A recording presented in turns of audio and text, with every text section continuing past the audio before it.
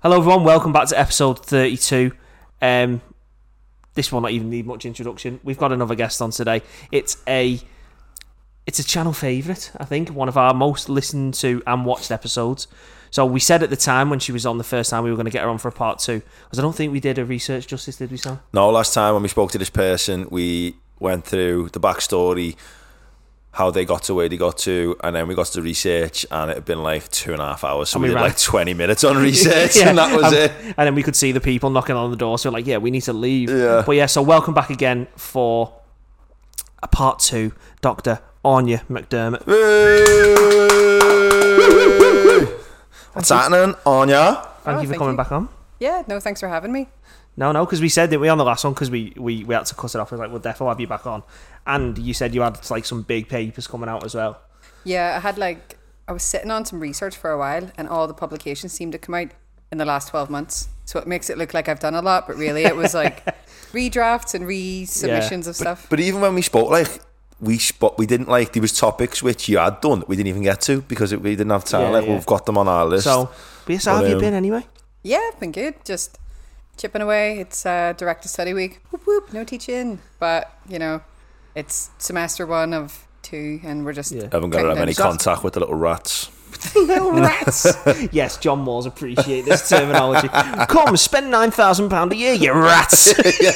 You practically scum. You goddamn filthy animals. Have you seen Ricky Gervais do that? No. Oh, he does a stand-up and he goes, I'm really rich. I don't really have to be here with you people. Practically scum. I think he said that like, I've got lots of money. I mean, I'll not say how much, but I mean, clearly by that statement, I have a lot of money. Yeah. All right.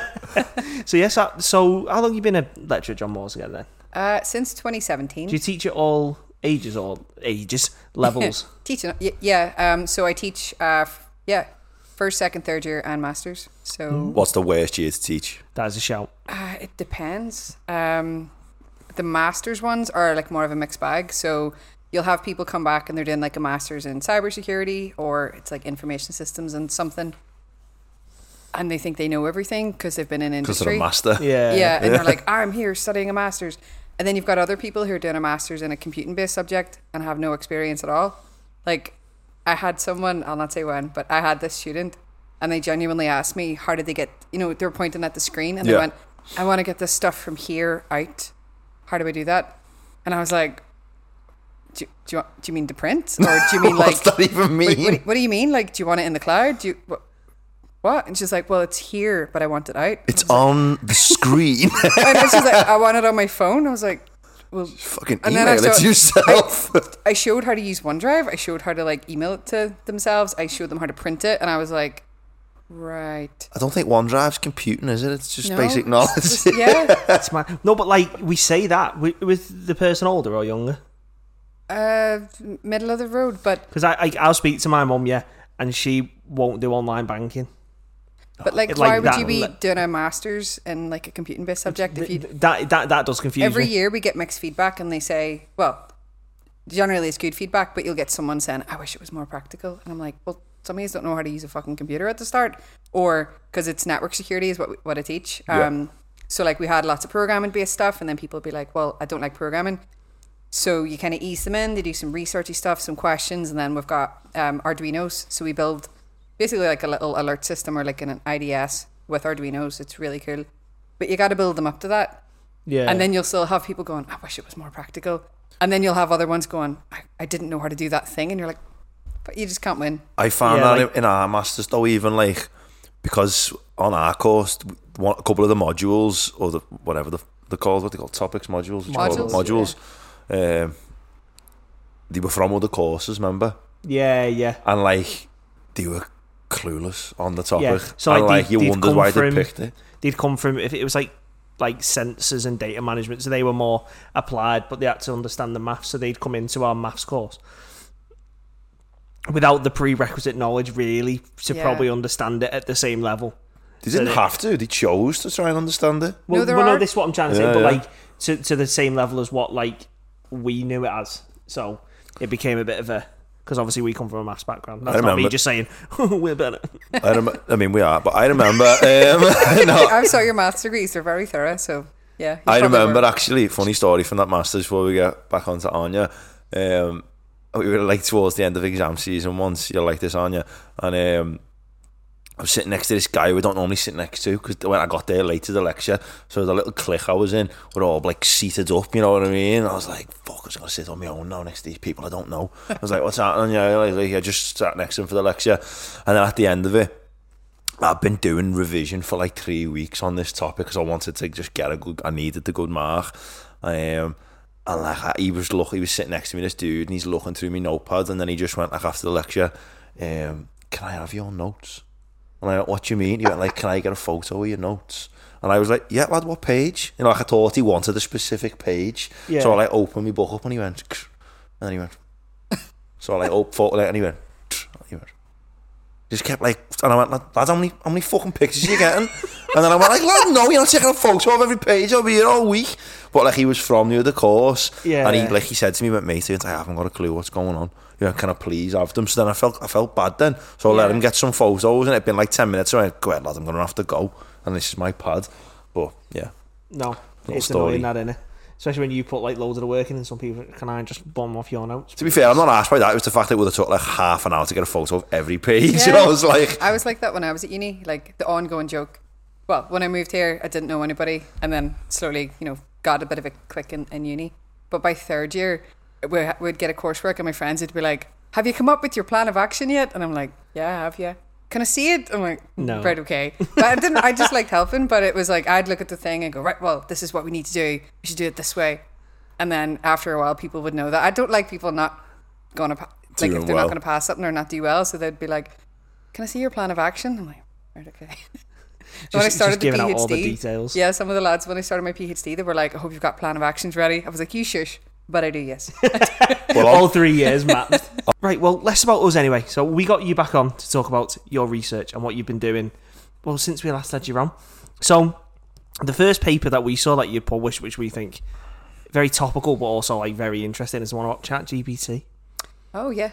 So talk us through that. How did that come about? What were your aims there? What were you trying to solve? So I did. I got invited to do like a guest edit on some journal. Yeah. And then I had to come up with some topics. The really annoying thing is that the paper that I am like first author on got rejected.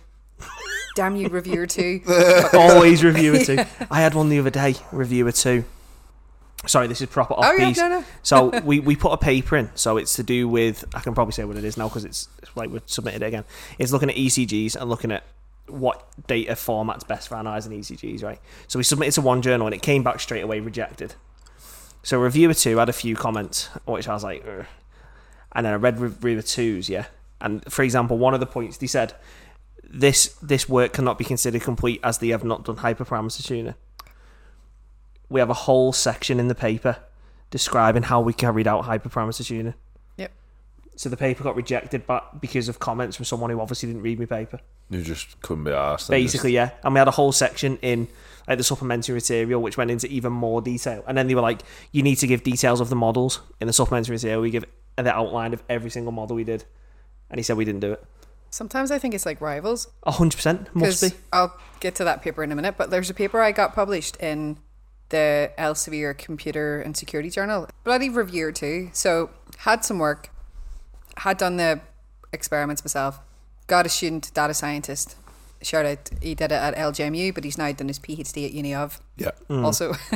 But yeah, basically put this into like a machine learning journal, like you were sort of saying. They were like, oh, you haven't done this. Please expand and explain X, Y, and Z. And I was like, you know, we'd like to thank you for your comments. As per your suggestions, you know, smiley face. But between the lines, I'm like, go fuck yourself. I clearly have this thing. Yeah. It's right here. It's in subsection, whatever. Pointed it out. 3 rounds of reviews. So it was reviewer 2. Not even making that up. But reviewer 2. By the third review, just went, this work's shit. Basically, like, this is... Shit, it's poor. There's no contributions. This work is meh. I was like, that's not a constructive comment. So I contacted the editor and was like, look, I'm not being funny. I've done the changes they've suggested, and now they're basically saying that the work's shit. Why didn't he say that from the start? Exactly. If it's foundationally just bad work, you should have just read it and went, listen, no changes is going to help. This is just bad. So they were like, you know what I mean? Because we had all the headings, like we had, you know, explaining like the fucking split and the training stuff, and I can't even remember specifically, but we had all of the things, and then they were like, well, why have you not used this thing? And we were like, well, because of the data set we were using, we've done this. So we went, okay, well, we'll change it, we'll do this. And then the guy was like, this is shit. But the other reviewers were like, oh, change this and do this. And then I contacted the editor, who ignored me about 3 times, and then it went to basically everyone else said it was fine, but reviewer 2, don't know how much influence they had, basically went, no. So then the editor rejected it and went, oh, there's been too many rounds of revisions. And I emailed back again, being like, well, have you actually checked your bloody emails? I've emailed you a few times and tried to point out that reviewer 2 is not being constructive. They're just being negative. And also they said, oh, it'd be really good if you reference X, Y, and Z paper. So my student was like, I'm pretty sure this bloody person must, Have you went to another journal now, or? Well, yeah, basically I took that paper based on all the million changes, put it into the Elsevier Computer and Security Journal, and I got accepted on the first one. I was like, oh fuck. They accepted it, and then 2 days later we're like, here's your proof. It's online. That's so sick. And we have to have like research output every year, and then my actual it's my old PhD supervisor, but he's my research mentor, and he was like, oh my god, you got published in this. And I was like, I just thought, fuck it, I'll aim for here, but that wasn't the plan. That's a fucking to the reviewer that didn't like it. That's a bit of a fuck you, innit? I think before I did it, I took the stupid papers he made me reference out and went, there you go, it's complete. What's mad? Sorry, Belly. Oh, sorry. Like, if there's a roadblock due to one person's opinion, I think there's got to be another way to, like, okay, what about if we get one new person to look? If they don't think the same as this person, then we can get, because it literally is, at the end of the day, if there is a disagreement between even reviewers, it's an opinion. So, like, you think it's bad, for example, and Ryan thinks it's really good. So, but now it's stopped because of the one bad opinion. Yeah. So, it should be an option to go, same journal, we're going to get 2 new ones, and if they think it's good as well, we ignore the bad, the person who said the critique can still be there on paper, but it can still get published. But then that's the problem with the review system, is you can't find reviewers. So one of the hardest things is to find someone, is getting reviewers in. Yeah, we've had papers, like I've had a paper we've submitted to somewhere before that have said no because they couldn't get reviewers to review it. Yeah, have you had that? Some of the better ones have like a confidence thing where you'll say like, here's my opinion, but this is my expertise in this area, because I've been invited to do stuff and I'm like, I don't understand this, and I'll say as much. I'll do the review and I'll be like, my confidence in my understanding of the subject is 30. But recently, in the last like year or so, I love, like, I'm on all the journals that I'm trying to get into, so all of a sudden I'm a bit more aware of basically how they critique it. Yeah, because I aimed, like, there's like a digital investigation journal. I've been rejected from that so many times over the years, and in the last like 2 years I've been published with them 5 times, and it's because I understand how you're supposed to present it better. It's mad that, so it's almost like gaming the system. Yeah, it's how they want the information presented for their, like, kind of user base, essentially, or reviewers. As well, because it's like some of the questions I'd have in the past, it was maybe because it wasn't myself leading the experiments, it was some of my collaborators, and I'd say, well, they want X, Y, and Z, and I'm thinking, well, you haven't told me that, and then they still don't know those details, and I go, there's sometimes a problem with collaboration is you're clearly saying we need to include certain things and they don't have it. Like, to go back to that ChatGPT paper, it was collaborators. I sort of collaborated on it, but it was like someone else was running the experiments. So every time the reviewers might say, oh, well, we have a question actually, because it was looking at, was it the security implications of it, or basically how you could get the AI to tell you things about hacking and stuff and other things, even though they say you can't do it. Yeah. But where it was being ran was in the UAE. And I was like trying to run it here in the UK. So sometimes when I was trying to like maybe update stuff, I was getting slightly different things. We didn't even go into that in the paper, but right away it was like collaborating with people from different parts of the world, like restrictions might be slightly different. So yeah, so you're going to run into issues there. Yeah. Going back as well to like the paper issue and they're getting stuff reviewed. I won't give away full details because it's a private conversation with Professor Chris Hughes after the podcast we had the other week. But he was saying, I'm sure he won't mind me saying, was that just because a reviewer has says something's not worthy or like in their opinion, if you've got other evidence of other people saying it is, he said you should be able to publish it, and those comments from that reviewer are just publicly available. Like, here's a big critique of it, but it's available. You know what I mean? But he was like, but it just gets shut down. It's like, no, never coming out now, because one person has put a stop to it in your case, and then you end up, if you don't try and go somewhere else, you're just stuck with a paper then that's like, I can't get it out. On that note, I once got rejected from, again, a journal, and the irony is it's the coursework topic for my students this year, and I had a meeting before, and the student needed like a network diagram for critical infrastructure, sort of cyber attacks, and he was on Teams and he was sharing the screen, and it came up with Google Images, and I went, click that first one. I went, I think I drew that diagram. And he went, what? And it was a paper I wrote like 12 years ago, and he went, oh, this is so weird. But my PhD topic originally was critical infrastructure. So all to look at the systems, the security vulnerabilities. We were hoping to get data. We didn't. We had to switch topics. But I'd published on it, like the vulnerabilities of the devices themselves. I'd put things in about, the rise in cyber attacks. And this journal reviewer said something like, well, they rejected my paper. And they said, it was something like, just because church bells ring on Sundays doesn't mean everybody goes to mass in the same way that people don't like apples and pears. It was... I don't know what the fuck they meant, but I was like, what? Just because church I think bells what they ring mean, on like, Sunday. just because you say it's a thing doesn't mean it's a thing. And I was thinking, did you read the fucking paper? I have all this evidence. And at the time, the big cyber attack was Stuxnet.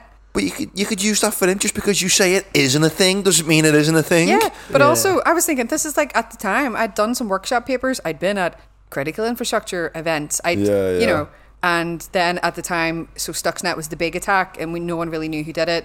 Unsurprisingly, about 4 or 5 years later, America made a YouTube video and they went, we did it. It was us. But it's all like... It was me. Yeah. And they did it like, it was like an Iranian nuclear power plant, and they just wanted to be like, got into your systems, bro. And you're like, what the fuck? But I was writing about all of these other attacks that had happened around about this time, and this one reviewer was like, in your opinion, and rejected me. And I was like, not in my opinion, read the paper. I've got the evidence there. No, it's in your fucking opinion that it's not happening. So I kind of like, again, I think an academic thing is not taking it personally, but back then I would take it personally, and I'd be like, I mustn't have expressed myself clear enough. Do you think there is like a ego thing amongst some reviewers where they like, probably, I don't know, maybe they're in the area, or I don't know, there's just like a bit of a power play where they're just like, cause I can't stop it, I'm going to stop it. I don't think it would be so much that. It would be more down to things. So say, for example, a very likely situation I could foresee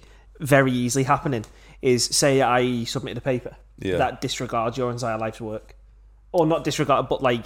Goes against the fabric of something you're outlining. Some weird... So say you use X methodology. And you said it's bollocks. Then I've come out and said, well, this Y methodology is actually much better in a lot of situations. So then everyone will start using Y methodology.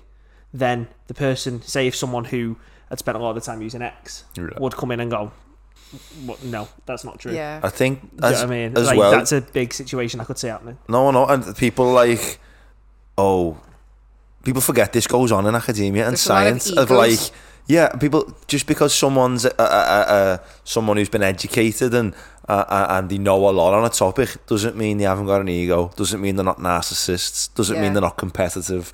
They've still got all these traits as a human, or they haven't. And if you bump into one of them as a reviewer and they're in the competition with you, they're not going to go for the greatest. They might do, and most of them will go for the greatest science.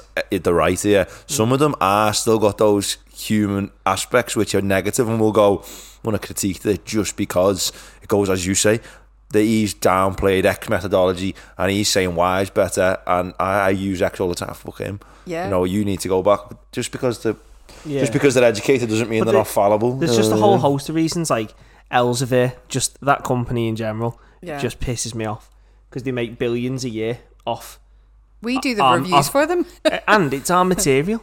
So we give up the copyrights for everything we make. So a company can make $3 billion a year, and we pay him for the privilege. Spotify like all over again. Every person who asks... you don't pay Spotify? Every person who asks, like, obviously Chris, shout out to Chris Kavanagh, when he did the thing, his podcast, but when he started his PhD, because, like, I think when we started going out, he started his PhD, and I'd finished mine a few years before, and one of the first questions he asked when he was doing his PhD was, how much money do you make off the royalties? Because at the time, I think I had like 30 odd publications. I'm now up to past 50. Yeah. Been a researcher for like 13 years now, I think. But I was like, I literally make no money. And he went, what? He was like, that's a fucking scam. I was like, I pay them to publish, or the uni has some subscription. The thing is, for me, academia, I understand them not making money off your stuff because it should be open source. Like, and then you don't want to be financially incentivized for science. Yeah, because then that leads to a whole like, just look at big tobacco, and you find your answers there. But it's not, we're not being financially incentivized. These big companies are, which then leads to situations like, well, they need to turn papers over. So we'll get 2 reviewers in, one of them doesn't like it. Well, we can get it. I'll get the next one in. So it leads to that sort of min-maxing and optimization. It's all a fucking... What leads to that? Well, so say you have a big company like Elsevier, yeah, who owns... How many journals are there? It's... I'd say thousands. Does me head, you know you've got to fucking log into it every time you try and get on a paper. Yeah. It takes an extra 2 minutes to access it. So thousands of journals, Elsevier. So that company takes all the money, so the $3,000 you pay, they take it. So for them, they're not going to want to mess around to get the perfect science. If you're in the business of getting academics to pay money, you just want the turnover, you want papers in, papers out. So if you get 2 reviewers, one says it's bad, you're not going to fanny ass around and go, oh, well, let's get 2 more in. Oh yeah, it's just like, oh, fuck. The business is getting things published. Yeah, and that's something wider than academics. A good editor reviews it though. Like in the digital investigation one, I think it's like forensic science, digital investigation. There's like a lot of like industry, like really good people on it, and then there's like a few reviewers, but they then check because they don't want you to just publish anything. Yeah. Because like I tweeted about a paper I've just had out recently, and then someone actually linked to these researchers. They were at some SANS Institute event, but I teach about that, so I was like, oh, they spoke at that, and I watched their video. It was really useful, but Elsevier wouldn't, well, in my field anyway, that it's the only digital investigation or kind of digital forensics journal on Elsevier that I am aware of. So they kind of only put stuff out that like hasn't been done or you've got a new approach. Yeah. But other ones, yeah. Well, and that's a thing. I'm not like blanket saying every journal's a shite, even Elsevier ones, because as you say, you get brilliant, you get brilliant editors and people in academia who want to do good things, but then you get your predatory journals, which are just. Have you come across that yet? Like no, but I know what you mean. But what you're saying's got a wider scope to it. As soon as there's money to be made, it collapses the fabric of integrity in most situations. Like, and integrity collapses under the pressure of vast monetary gain. It's like every industry look into where that will happen. Some integrity collapses, as you say. Not all. Some integrity remains, but a lot of integrity will collapse at that point. And as you say, because it's not the scientists gaining, I think there's still integrity there. Yeah, you have the back and forth, but obviously, say if you go to one journal, someone doesn't like it for X, Y reasons, you can still get it published somewhere else. The problem for me comes in, this is very left field from what we started talking about, but the problem for me comes in is the monetary gain and integrity gets lost in the fact not all research is open source. For me, that to me is the biggest loss. You just said something there which is interesting. Sorry, Áine, that we'll get to your ChatGPT paper. The scientists don't make the money off their own work.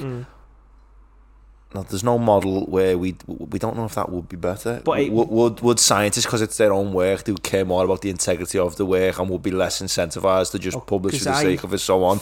A journal, you can actually a journal owner's completely disassociated with Áine completely. He doesn't care either way about her research. Really, he just wants to get the pay at the journal. But if it was like a self-governed thing where like we did it ourselves and it wasn't this huge company with this, but then I'm talking like proper revolutionising papers, but like, do you know what I mean? To me, it makes sense that research is paid for by universities. So a university will pay you money, or a research centre, whatever. And then you put that money out. There's no biases. You just get paid to do research. I don't, because then the problem is then what you get is then if scientists start getting paid for the research you do. So obviously you can publish a paper and then make a company on the back of it, can't you, essentially, if you wanted to? Yeah, I know people who've done that. It's honestly, I get offered consultation jobs all the time. Yeah. But it's the insurance you need, or the liability insurance and stuff. And I go, nah, it can't be arsed. And then it's tax. Again, it can't be arsed. But I do research because I like doing research and it informs my teaching. So I teach like level 6 forensics and also computer security and things. All the research I do feeds into that. But I know in the past, I'll not mention names, but I know there's been people who have done research that then certain universities have went, oh my God, that's brilliant. We should patent that and we should sell it and we should do this. And the student, the persons went, no. And they've went, well, we own your intellectual property actually. And then they've done everything they can to halt it. Well, I know of one where it didn't get the commercialized aspect that it was supposed to get, and then I know where maybe someone else has taken it, done all this other research with it, and then they've kind of forgot about the student because it was the student came up with the idea. Yeah. And then the people who help them, they get the credit. Like, it's. Do you not? Do you not own your own research then? It depends. Like if you come in, like Chris with his PhD, Chris Kavanagh, because I realise you've had a lot of Chris's on the podcast. But yeah, Chris. It's actually quite a weird statement. It's true. Because the last one was that Professor Chris was like, and you just went, "Oh yeah, Chris Kavanagh." Fuck, that's another Chris. Like Chris, my dude. It's Chris Kavanagh. Everyone, I apologise. This is an apology for me and Sam. It's Kavanagh, not Kavanagh. Kavanagh's a Scouse thing. Yeah, that's what we say. We apologise. I'm sorry, mother of Chris Kavanagh. Right. Sorted ourselves. We have now redeemed ourselves. Yeah, I can go home happy now. Yeah. But I can put my halo back on. Shit, I forgot about mine. No, but when he came up with his PhD proposal, he contacted Queen's University, and because that's where he did his undergrad, and he was like, and he had a good relationship with the department, and he was like, right, this is what I want to do for my PhD. Yeah. Here's my proposal. Here's my, like, literally, like, here's all my initial research I've done, and they were like, yes. But he was self-funded, and typically they always say, get your name into that thing, apply for all this funding. Was applying for funding, keeping his name. No one was giving him funding. Did he have to work then through his PhD, or? I got a loan basically for the first year. Started doing extra jobs, like I will send you the link, but he's been an extra in Line of Duty. Yeah, we were talking about this in the pub. Jasper Chandlerley or something, like guy in the back. I mean, in the pub, he was showing we were in the pub the other week. He's just like a police guard in a jail somewhere. That's class. And he opens the door for like an actor and they walk in. You know what's worse? Is he had to shave his beard off. I was like, you look fucking weird. So he did that. He did, what was it? Bloodlands or Badlands. It's like is it James Nesbitt was in it? It was really shit. The funny thing was, he was a CSI guy. Chris, that's my work. No, he as a fucking archaeologist, he was guy in CSI suit. In that, he got all this extra stuff, and just before he found out he got funded, he said to me, he was like, "Love, I've updated my profile. I've said I'll do like sex scenes and nudes," and I was like, "Okay, you're literally selling yourself for your work, but okay." You've got to get your the own bag. person, you do you. And then about 3 days later, Queens were like, "Oh, we found some funding. We'd like to fund you for your second and third year and pay your fees." Thoughts? And he was like, I think he waited like 10 minutes. "Yes, please. Yes, I will. I will do that." So, but then all of a sudden, because he was on a studentship, he was entitled to a bit more like academic support. But I think then, I don't know, then maybe do they own his intellectual property a bit? Because then they were doing research on their behalf. I think like a good uni or like a good researcher, they'll support the student, but other places they think, how are we going to commercialize this, or how are we going to do X, Y and Z. Like we were in a conference, it was in Portugal in the summer, and it was all these people he'd met. I think he paid his own money to go to some like classics society talk they did in Manchester, and we met some really cool researchers there, and then they were at this thing in the summer. And again, I literally, my advice to Chris was smile and nod, because people tell you shit and you go, "Oh, thanks for that opinion I didn't ask for on my research." Oh, someone will go, "Have you tried this?" "Shit, yeah, that's a good idea." But you're like, "Oh, yeah, thank you." Yeah. But also then just networking's really important. That's one thing I found massively about academia. I didn't understand how big networking was going to be. Plus, everybody knows everybody, particularly in my area. Like, having used to work at HL, I'm at John Muir's, like one of my collaborators on some of the papers, Alex, he's now in Manchester, and it's like, but we worked together years ago at HL, and then he came to John Muir's, and it's like, but if you go to certain unis, generally you know who does what research, and most people I know are really nice, but if you're not like a polite person, everyone knows it. This podcast is the best networking tool ever. Oh, it's so good. Like we've met so many people. Me and Belly now can go into paleomagnetism, archaeology, computer forensics, jockey health management. Oh my god, that one was brilliant, because I was like, oh my god, that's how they drop the weight so quick. Okay. You know what you've just been saying, and people giving your opinion on your research, and sometimes you just nod and like, yeah. I want to just say it now because I'm mates with him. Ian Jarman, when you were pissed in that pub the other week, you were chatting so much shit about multimorbidity. I haven't got a clue and you were just going on. I was just nodding, by the way, and you were absolutely clueless. And you were asking bad questions that didn't have answers. And I was just like, yeah, I tell you yeah. what, though, so on that vein, there's nothing worse, right, is when someone who's like a senior lecturer or whatever, say you're presenting, and they'll ask a question about what you're doing, and you know it's a load of shite. it's a bad question. It's There's a bad such thing as question, a nonsense just be like, question. Yeah, you've asked a bad question, but yeah. you don't want to turn around to them and go, what you've asked there's nonsense. So because there is... Yeah, you smile and you're Yeah, like, you're what like- a fucking So if I dick, said why to are you asking that? if I said to Anya, like, where does the horse and saddle go in the ChatGPT model you worked on?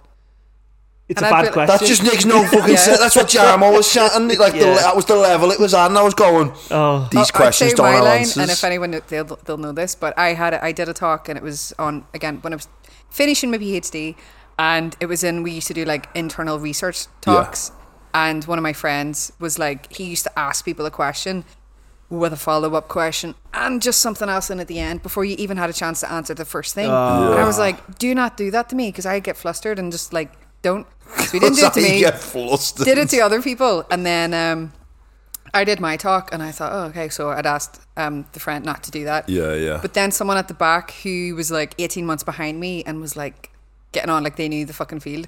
It was all to do with networks, and it was like, oh well, what about like DDoS attacks in this scenario? It was something so fucking stupid that I was like, I don't think that's quite within the scope of what we're talking about. But hey, let's have a chat at the end. Yeah, no problem. Catch me after.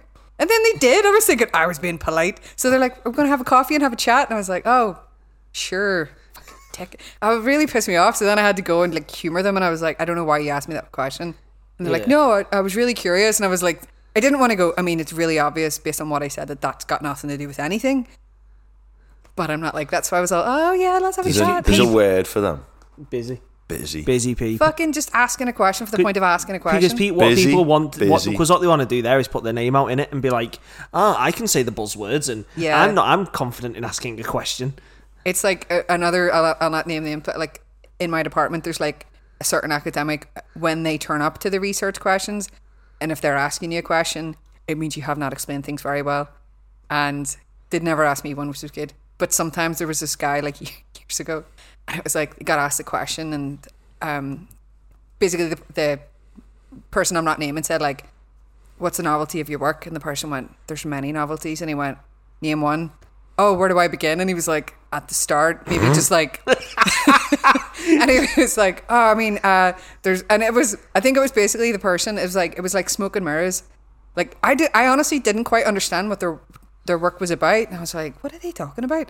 And then basically this senior academic was like, I'm going to ask for some clarity on some stuff. And they were like, oh, it's subjective. And he's like, no, seriously, I've asked you, like, Just lay it out. lay it out, like layman terms. Simply, go. yeah. And then they didn't. And then after, everyone was like, oh my God, how do you feel? Because, you know, your man asked you all these questions, and he was like, oh, it was just so good to have like a back and forward. And everyone else is thinking, No. there's like basic questions you can't answer about your work. You need to go back and fucking... That's decent though, but you are onto busy people who like, Yeah. Don't there's ask them always nonsense one. questions. So Ryan will give a talk, for example, and then some like, and you can see them desperate to put their hands up, and they'll just go like,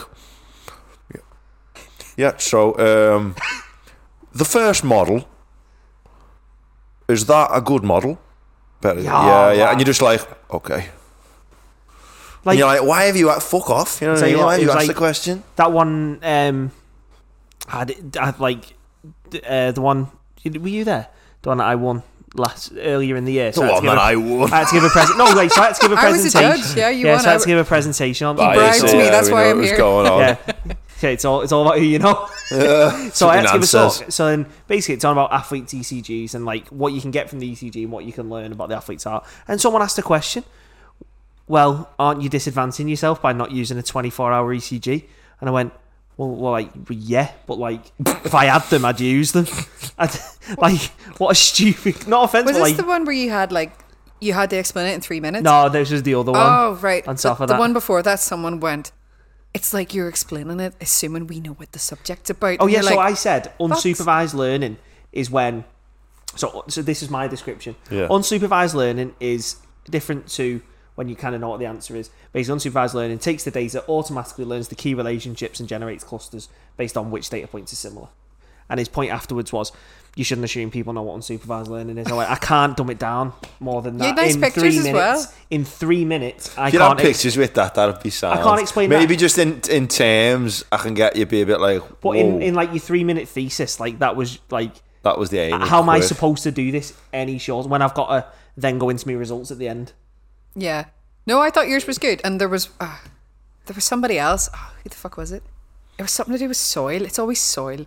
Because it's our faculty is like engineering, Soil. technology and Soil. building stuff. I don't really know. And someone did a thing where they were like, I hope they don't see it, but it was like something to do with soil, and I was like, I'm really confused. And it was like, this is the type of soil, and we've done this, and blah blah blah, soil, or cement maybe. And I was like, okay, any questions? And I was like, and I looked at the guy who asked you, because he was like, that turns out that was his student, because he went, oh no, they've explained it so clearly. And me and the other reviewers were like, no. I don't know what this is. I don't know what they're on. You about. know what I think you should have at things like that? Big buzzers. Yeah. Oh, like the X Factor. Yeah, because you get those people No, that Britain's like Got Talent, sorry. they might be good researchers, but they're just not made to talk, man. And they get up and they go, so off. We don't care because that's so boring. We can't listen to you. To be fair, though, that's kind of a problem on the supervisor's behalf, because to do research, you have to be able to talk in some. So they in should some be prepping them for it. Yeah. That should be something a supervisor gets on quite early. That's like what the research weeks. Yeah, and If then they tries, notice they're not good speakers, they should get onto them for you're it. really good at writing, really good at research, but your public speaking's not great. Okay, every couple of weeks we'll do a thing where you'll stand in front of me and do 2 minutes and maybe another thing, and you just do not even anything, just as we would have a normal meeting, but just present and speak to 3 people and just try and get them more comfortable with it, because then, as you say, I feel so sorry for people when they stand up and you're like, oh, this obviously isn't your bag, is it? I don't know why people don't practice though. Like when I was, some people are nervous, they just hate it, don't they just can't do I it. just personally like when I was doing my degree, I used to work at Liverpool Football Club. Yeah. Study support officer, work with kids. Realised I definitely did not want to be a teacher. Definitely wanted to become a lecturer. And it's like, I hate public speaking, but the more I do it, the more you go, It's like every conference I ever go to, and generally the night before I'll sit in the hotel, have some wine, or go to the pub, or do something, and I'm a bit like fuck it, it's already published, doesn't matter how this talk goes today, it's in the proceedings. And that's my mentality of it. And it's, I don't know, it's like the more you do it, the better you get. But when I was doing my PhD, I'd be like, Bob in our department, and he made this joke once, but everyone else was like, this is a true thing. He used to go to the research talks to see what word I was going to mispronounce. I'd stammer saying a word. I don't have a stammer, but I just like get in my head too much, and I'd be like, oh, you see that word there, the interoperability? Yeah. And he's like, and then next year it would be some other word that I couldn't say.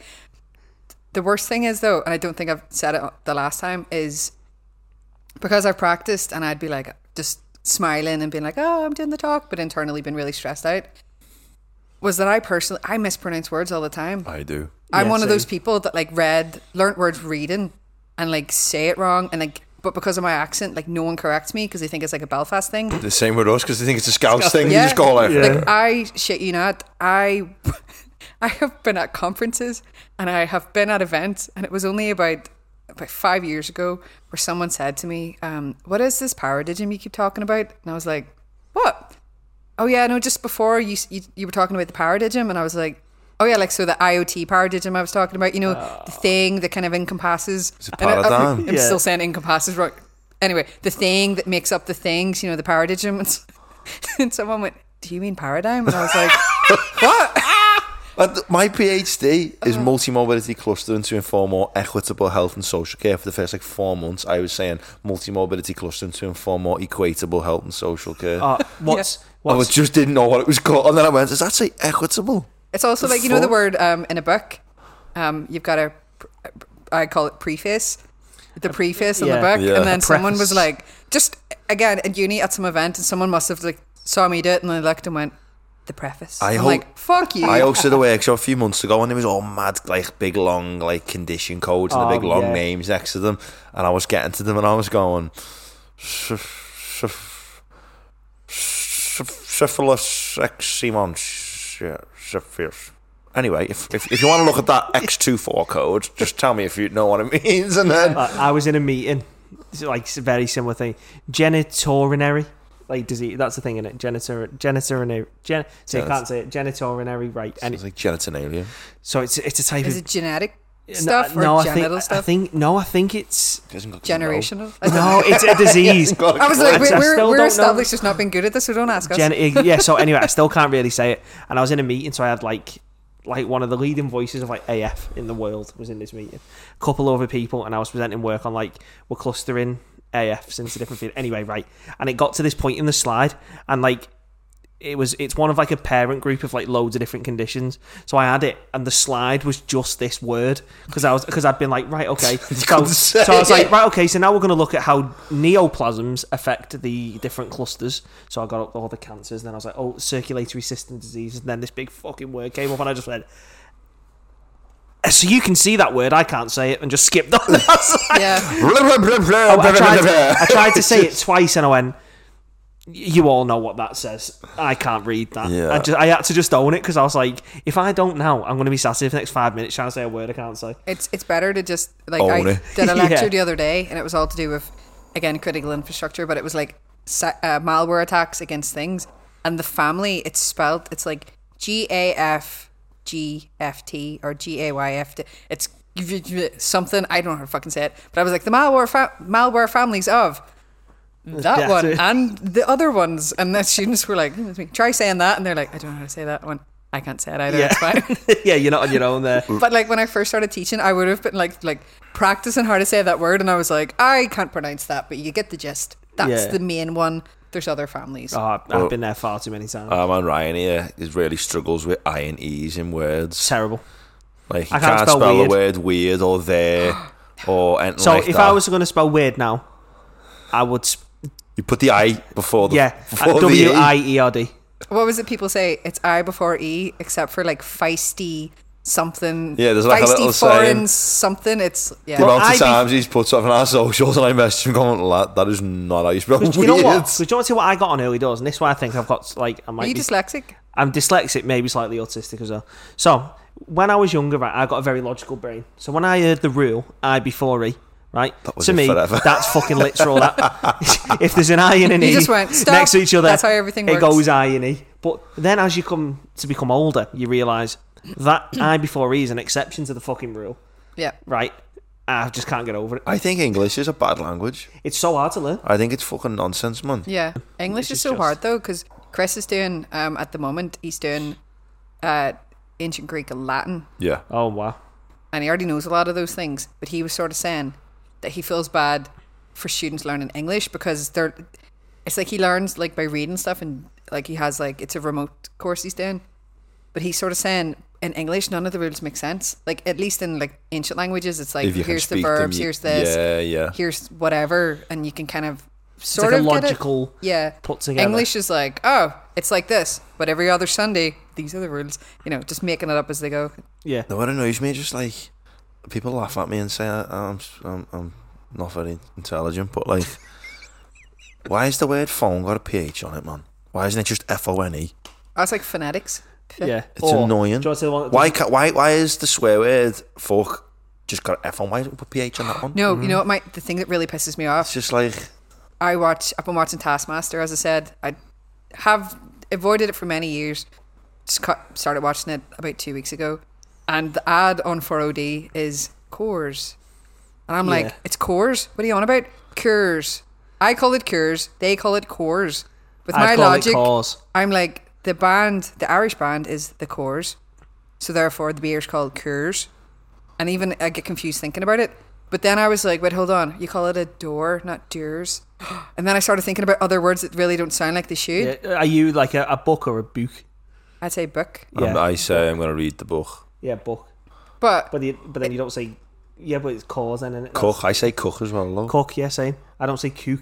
That's a very old Scouse thing, that, isn't it? Cook. Like kook. I'm thinking I'm somewhere in the middle, but my accent's really weird. Like, a student asked me where was I from in Scotland. It's like, what's Scottish? Out! Get out! Start throwing your books at him. My nan says follied.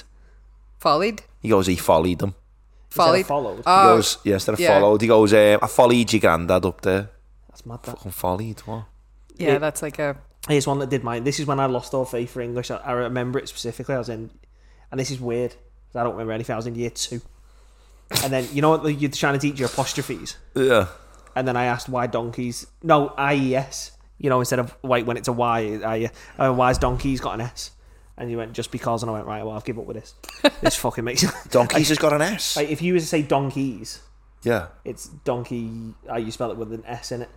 And there'll be a reason. It's like if you've got like a lorry, and then it's lorries, it's RIES. Oh, yeah. Yeah. Lollies would be... Lollies would be... But donkeys is just an S. So when I heard that, I went, well, they just make it up as they go along, yeah.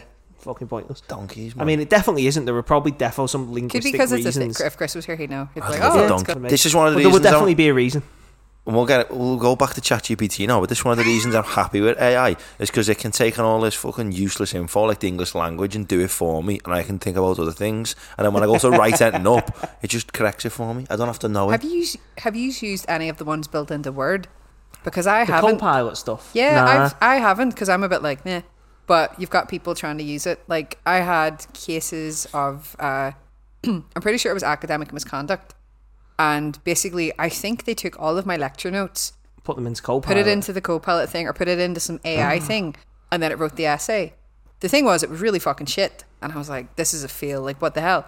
And actually, I suggested, without realizing it was probably the chat thing, was they basically tried to plagiarize me. And I had like... The topic was all to do with, again, like the Internet of Things and cyber stuff. But in the last, say, like 12 slides, I was talking about Sensor City, the big building that the uni has with Uni of. And I was talking about research that Carl Chalmers and Paul Fergus did in my department. So I was just talking about stuff that they did to do with sensor data. And then the student used that in their answer. I was thinking, this is just my opinion on shit. What the fuck? But then they put references in, like journal, blah, blah, blah, blah, blah. So even I was like, look, I'm not being funny. You basically just... paraphrase back to me in my own lecture notes, tried to make it seem like you did the work. No. Yeah. And I think it was because it failed anyway. It wasn't worth going to a panel, but it really pissed me off, and I was like, why? Just do the fucking course. I like research. I like... So where had they got it from? They've downloaded all my lecture notes. So Copilot isn't like ChatGPT. And put it into Copilot. And went, read all these things and give me like a 6-page summary, and you're like, fuck you. Yeah. So, and you got onto it though. Some people wouldn't get onto it though, would they? But also because the images they had, it was literally a screenshot that I have of like, it's a map, me going, Sensor City's like here behind LJMU, and here's LJMU, here's Uni of, and they put that in like Sensor City, the thing, making it seem like it was this fancy thing, and I was going, it's like it's just a building. It's just a building. Yeah. I was just trying to tell you where the building was. Like, what are you on about? There's a potential security thing in the future. Is if that Copilot becomes potentially... I was listening to... Someone said what Copilot is, sorry. So it's like a built-in thing to Microsoft Office now, where you can ask it stuff and it'll help you. So you know, like in Photoshop? This is the one that, like, where you'll say, draw this, well, and it'll draw you the thing. Oh, yeah. It's like that, but for Microsoft stuff. Okay. Yeah, you could say, make me 6 slides on something. And again, I haven't used it. Neither have I. But sorry, you were just saying about, on the topic of that, like, again, in the department... There's been students who've tried to use that or the ChatGPT. I always say GBT, to do code. And they didn't realise that when you ask it to make code for you, it puts it in a certain format. And I'll not say what module, but there was a module that had about half the class were taking the academic misconduct panels because the lecturer was like, I gave you fucking sample code. I did the lectures. Are you messing? They all just went, write me some code that does this. And at what point, though, Áine, is it allowed? Because... It's kind of like, it's like if you've got a coursework and you're like, because I used to teach data structures and algorithms, like I've been in there long enough that I don't have to teach programming anymore. Because I hate programming. But is that the how you can tell is that the introductory thing when you? It's like when you start, you get stuck on first year labs, like teaching people Java, like, and they're like, how do I open Eclipse? And you go, oh, for fuck's sake. And then by second year, I was teaching data structures and algorithms. So then it's like you assume they know how to do basic things, and then people would go, I don't know how to make a class. And I'm thinking, I'm here trying to show you how to make a fucking hash map and you don't know how to do the basics. Yeah, so it was frustrating. But the longer you're in the department, the less... Basically, the longer you're there, the more research output you have, you get like a bit more research hours. So yeah, all the new staff members get stuck on intro to programming, which I don't do anymore, thank God. But when you're doing programming though, and you've got the question... all of the tutorials and all of the code, it builds up to kind of help you know what you need to do for your coursework. But sometimes you'll have a student and they'll just in the report say, you know, like, I've done this thing, I've done it this way. I looked at this source, I saw this Git repository, but I've used the method that they've used. I've changed the variable names, and you go, all right, okay. But then you've just got other people, and I've taken students to panels because I asked you to do a coursework, and you said you never attended, and you sent me something that has a fucking API in it. And I'm thinking, and I know you don't know how to fucking run a program. ChatGPT's done it for them. But this would be before ChatGPT. But I'm like, I know you just. I had one once where no one could prove. Everyone just went, well, we know they did it. I went, they fucking didn't. They don't know what. I was like, this is more complicated than it seems. I did a deep dive with GitHub. I was like, you download this repository.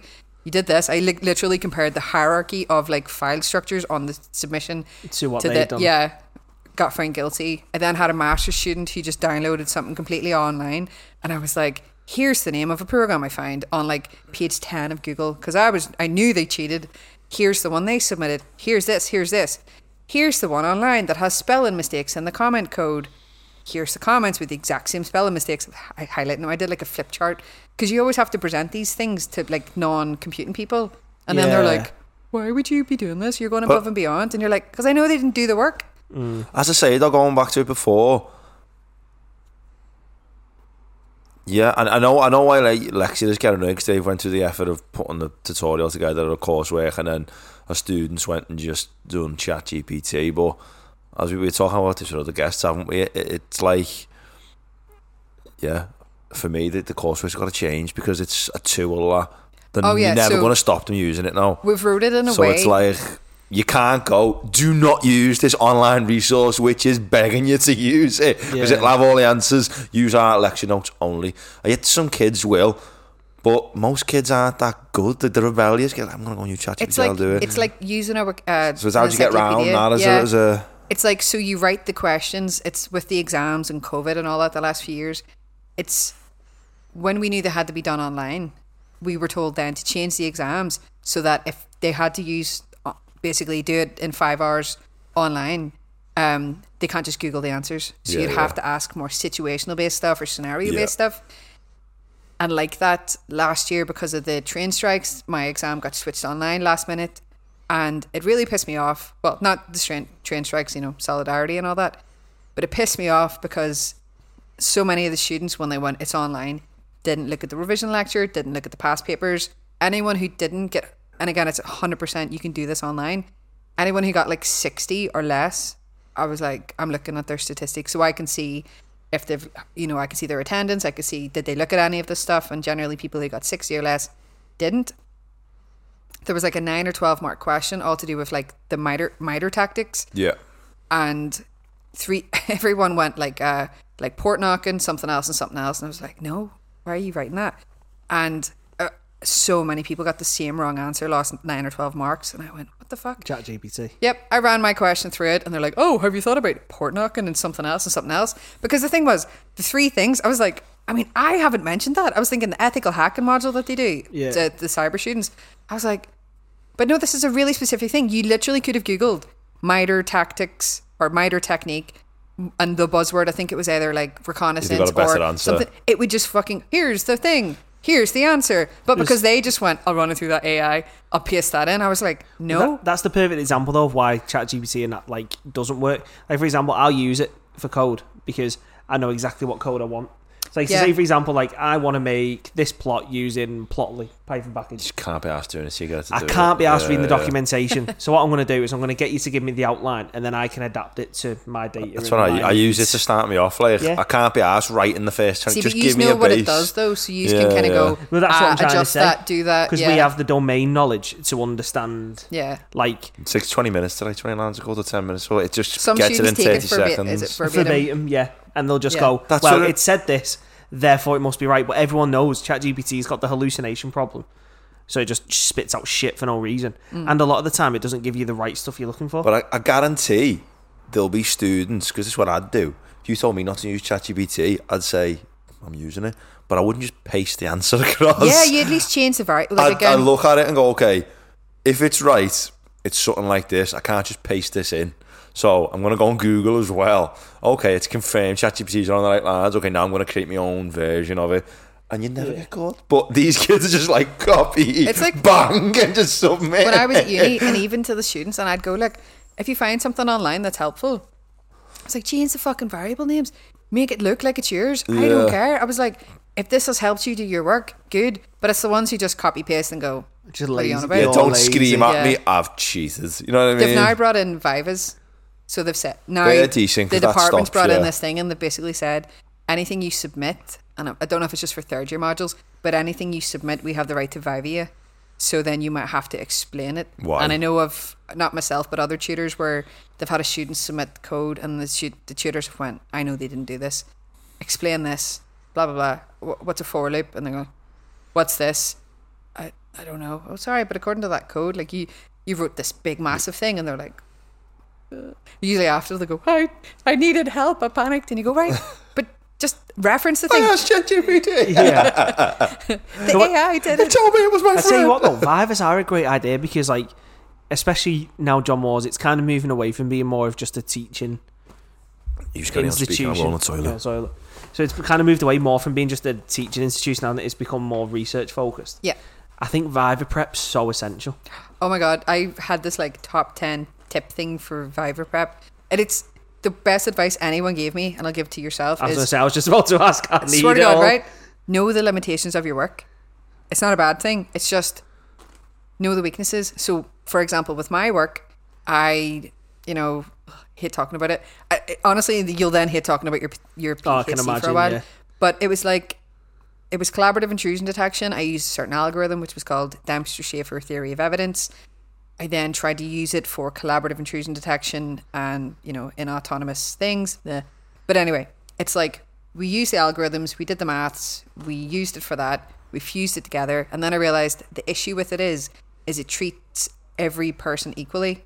And I might have mentioned this before. So then I realized the weakness with that is the normalization process. So then my workaround was to add in like a confidence level or something else. So then I added some other maths, did some stuff, went, these results look better. That's my opinion. I'm not a maths person, but it took a while. But it was like when I was going to the Viva, I was thinking, right, one, people might not agree with that, but that's my observation.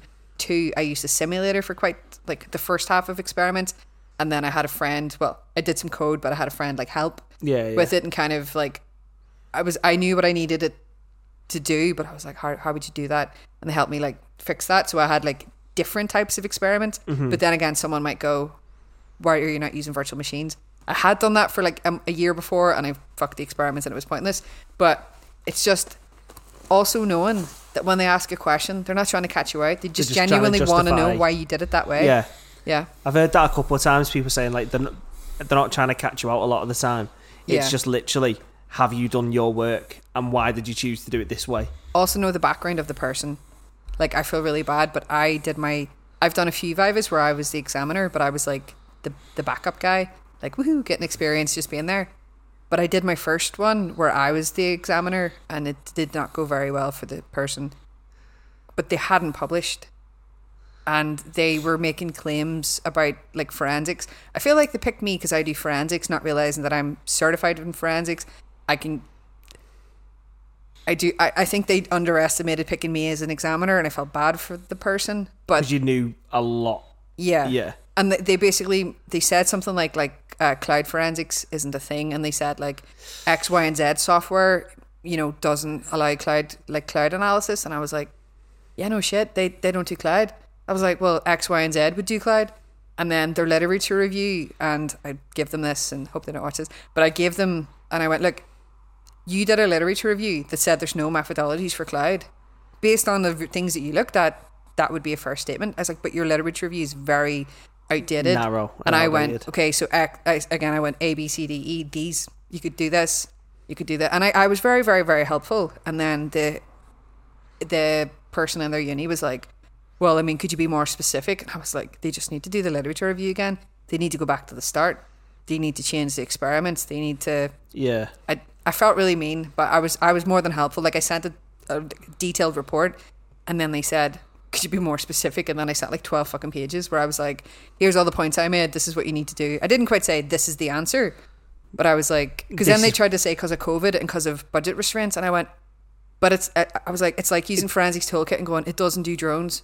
Yeah, I know. I hope it doesn't do it now, but obviously it doesn't. You should know that. You should then. That I was quite fortunate in that my literature review got published a year and a bit ago. Oh. But then I've like been trying to keep up with it since, and like fingers crossed, nothing's come out that disproves my, like, there's a few papers I can add to 6 months, like 20 pages. I know. So there's a few papers I can add to it, which I probably will do in my thesis chapter, but they fall into the groups that I'd already defined in the literature review. Yeah. So like I was like, whew. No, but that's good. You've identified the key themes and you're keeping up to date with it. That's brilliant. Like, I've had students who've done like, just going back to some of my work, like last year I think every other student did Fitbit forensics, and I was like, ugh, because when I first did Fitbit forensics, which was about 7-8 years ago, I had a conversation with my boss and I went, can you get anything of forensic interest off a Fitbit? And he went, no, it's a fucking watch. And I went, well, there's no papers on that. And he went, and then I just went, I'm going to prove you wrong. Joking, I was like, I'm going to do some research and I'm going to prove you wrong.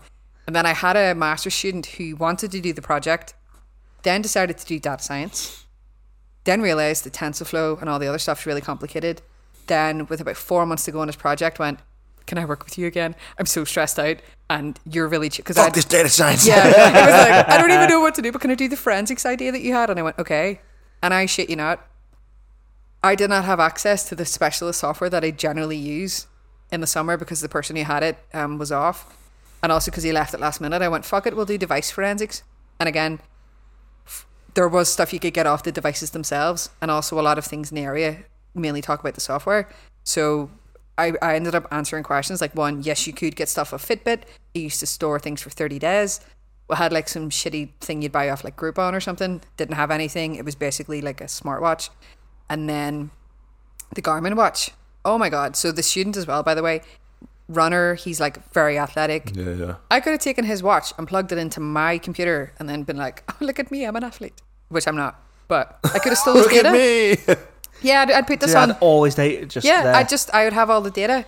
And so we published that, and then everyone was like, well, what the fuck? But also everyone's like, device only forensics, like, because everyone would go, you'd assume it's the app. So the last few years, you know, it's app data. It probably gets the best things. Yeah. You can actually log on to Fitbit, or depending on if you're like in America or whatever, you can put a warrant or like a request in to get the online data.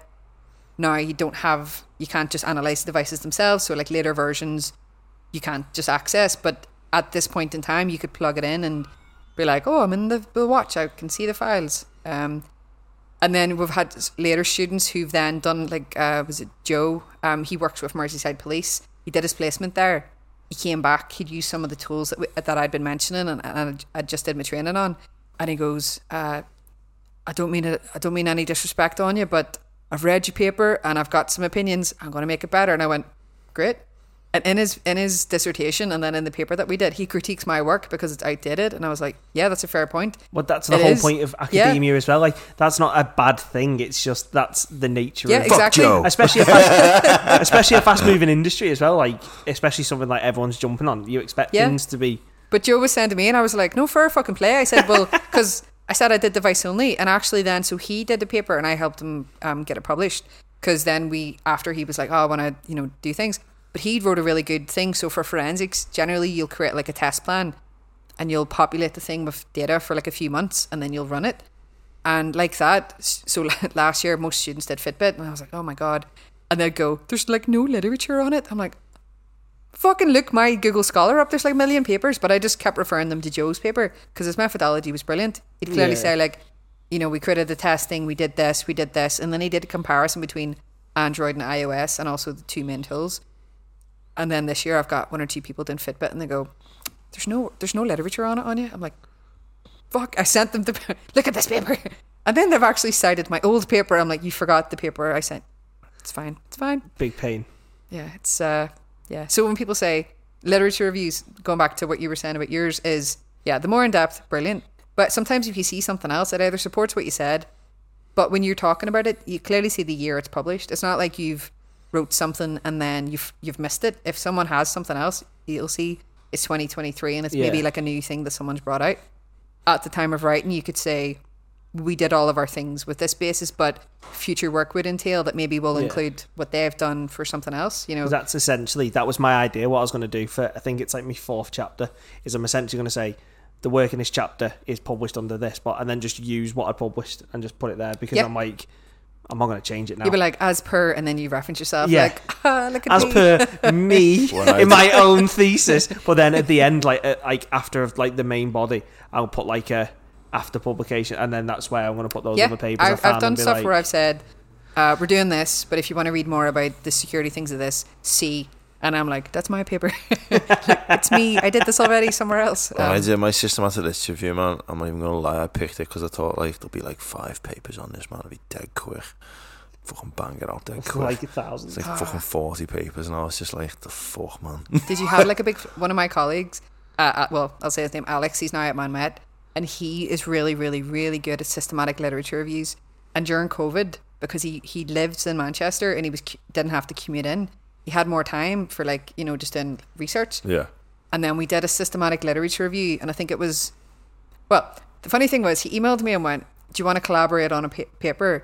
It's blockchain applications in forensics and the IoT. And I went, all right, yeah, that's really cool.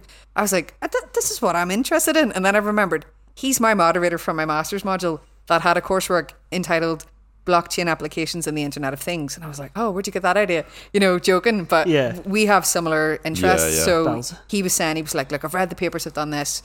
I'm going to do all the in-depth. I fucking hate literature reviews, but he was like, I hate them. He had like this thing, so fucking made a big flow chart. It's like so good, you know, these are my keywords, these are this is what we omitted. That's the kind of writing I hate. And he was like, I'll do this. I need your, you know, but he wanted, like, if I read the paper and then went, here's some thoughts. So we did that, tweaked it. You know, he's first author, like, fair play. But it's cited so much. And then we did a different one. I can't remember what the other one was, but again, I was like, oh, I hate all the background. He's like, I've already wrote it. Yeah, okay, I'll get involved in. You know, so it is a bit of give and take sometimes with people. But as you're saying, the literature reviews, like my one on Athlete's Heart, it's a very small area, but it's got, like, I had looked before, it's got like 2,000 and odd reads. Yeah. No citations, you little bastards. No, everyone thinks it's fucking nonsense. I tell you what, there's a... Because is it ResearchGate give you, like, more in depth? Oh, yeah. Who reads it? No citations, you little bastards. It's like they've read it and went, okay. Shit. There's a Google tab. I'm gonna look some more. There's a research group in somewhere in Italy, and it's like 7 members of this research institute have got like the paper saved somewhere. Yeah. So I'm like, if one of you don't cite this paper soon, even if you say it's shit, just cite it. Have you got any citations? Because it's a lovely feeling. Yet. I've not one yet. Well, to be fair, I've got 3 papers. So I've got one first off, that's my literature review. I've done one in cancers. That was a good paper. That I'm like 5th author. I did a little bit on it, but the paper itself is really interesting. It's about curing glioblastomas. So what you need to do, and I went to a workshop at a conference when I was doing my PhD way back when, was you have to keep your previous work. Someone said, like, keep it sustainable. So self-citation is not a bad thing. But if you're writing about something and you've mentioned it elsewhere, or you say you've got like an introduction or background section that's similar, just put a reference into your previous paper, because someone might skim it and then, but also they might skim your paper and then they go to your reference list and they go, fuck, he's done something else in this, and then they'll go read it. Because sometimes someone might have came across, say, like the 3rd thing you've done, and they didn't know that the first thing would be relevant. And I realised then I'm that person who's like, oh, self-cited, but... Yeah, every paper Áine does, she puts absolutely every paper in the intro. Just a constant infinite an cycle intro of to just get longer and longer in each paper. Basically, the whole paper is an intro with all the citations. But the worst is you get a reference and you go, what the fuck's that? That's not me. And you go, oh, I think I've got one in, like, it's like Polish or Russian at the moment, a paper I've just put out. And I'm like, I don't know what that says. I need to Google Translate it, but I don't know. Nice. The 3rd paper, you know that IOC paper? No. The censorship one. Oh, yeah. Published. Has it got out in the end? We've got it out in the end. Finally. What happened? We're still waiting for them to do the proofs and that. They're taking the piss with it, really. But went through. Who took the punt on it? SN Applied Sciences. Ooh, congrats. Thank you. I know that. I recognise it. I can see the logo. It's like red and blue or something. Oh, did you get through the problems? Yeah. We didn't. We just submitted it to another journal. We just took it. I went, fuck you, reviewer 2. Because genuinely, this paper was so it's on like global censorship. So essentially, the paper is we give a list of like 1 to 10 and rank countries and how they censor the population. Oh, okay. This is the only journal that it got to reviewers. We submitted it to like 7 journals, and everyone got knocked back at the editor. Or another one it went to reviewers, but it was one of them. They both just give terrible things. But I think we submitted it 7 or 8 places, and this is the first one it got to a proper literature review where we were able to do. So they wouldn't even read, or they read it and thought like, no. Yeah. So well done. Made up with it in the end. So, and I'm second author on that one. I'm gonna reference your work and be like, it's fair. What you call like fair to. Nah, it's all right. Anya's intros are just her citing herself and her mates to get citations on papers. You've got papers on archaeology in it, intros and everything. You'll have a reviewer too soon go, Anya, why is there 400 references in the intro? Why are you mentioning Roman classics in your intro?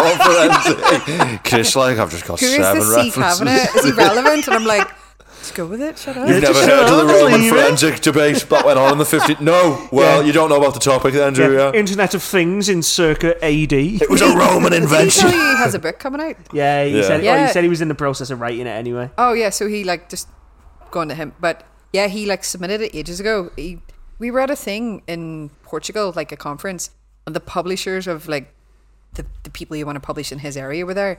And he was like, they never emailed me back. I went, let's go fucking see them then. But I had lunch and I went, right, well, we'll go to the pub soon, but you're going to go talk to those people. And I walked up, hi, this is Chris. Talk. I mean, I know you can do that, but I think he was needed the push. Yeah. And then they were like, the lady was like, oh my God, I remember your email. I'm so sorry. They've had back and forward and fingers crossed. The whole book's under review. That's sick. Yeah. They like accepted it based on the book chapters and stuff. Wow. Oh, it was his PhD, wasn't it? Yeah, he extended it, didn't he, and done more on it. God damn it, I killed a tree to print that. I printed his thesis and it was like that thick. And that's like the condensed, you can only have X amount of things. The actual thing, if based the books now, it's probably like that. If my PhD is that long, I will cry. Does Chris write how he talks?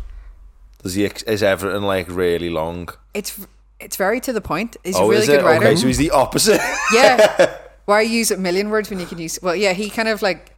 When he's talking, he gets it. But, history so people do footnotes though. You'll read a page and it's like footnote. And I'm like, no, don't do that. Yeah, I'm not going to go looking for them. Yeah. Like I'll read a footnote, like say I'll read them like an old maths one, because a lot of the methodology I used it was like first published in like 1997 or 98. So a lot of the papers have footnotes and it'll be like, so they'll say blah blah blah blah blah. This statistical thing only holds under these specific conditions in the footnote. And I'm like, oh man, like I get you've got to say it for like mathematical nuance, but come on. Yeah, and then they have this thing. It's like, is it IBID, like IBID, which means as before. So like you'll just keep the same fucking footnote in to be like same reference. You're like, just say same reference then, or why have 10 references? Use a different one. Yeah. So you'll see things, you'll think it's wrong, and it's like a bit. And right, before we carry on, do you mind if I go for a wee? Go on. Just because I have to get round you, don't I? Shit, have I got to get out? That's what I mean. Right, so we're back after that short break. So another piece of research. How was your pee, Ryan? I feel relieved. Good. I feel like a new man. So I just thought to put you off by. I was going to say you proper mess with. I was about to say mess with the flow then, but it's like how was it? He's like good. Good, yeah, good. I'm glad. Yeah. So one of the pieces of research I remember hearing you talk about at one point was identifying online trolls.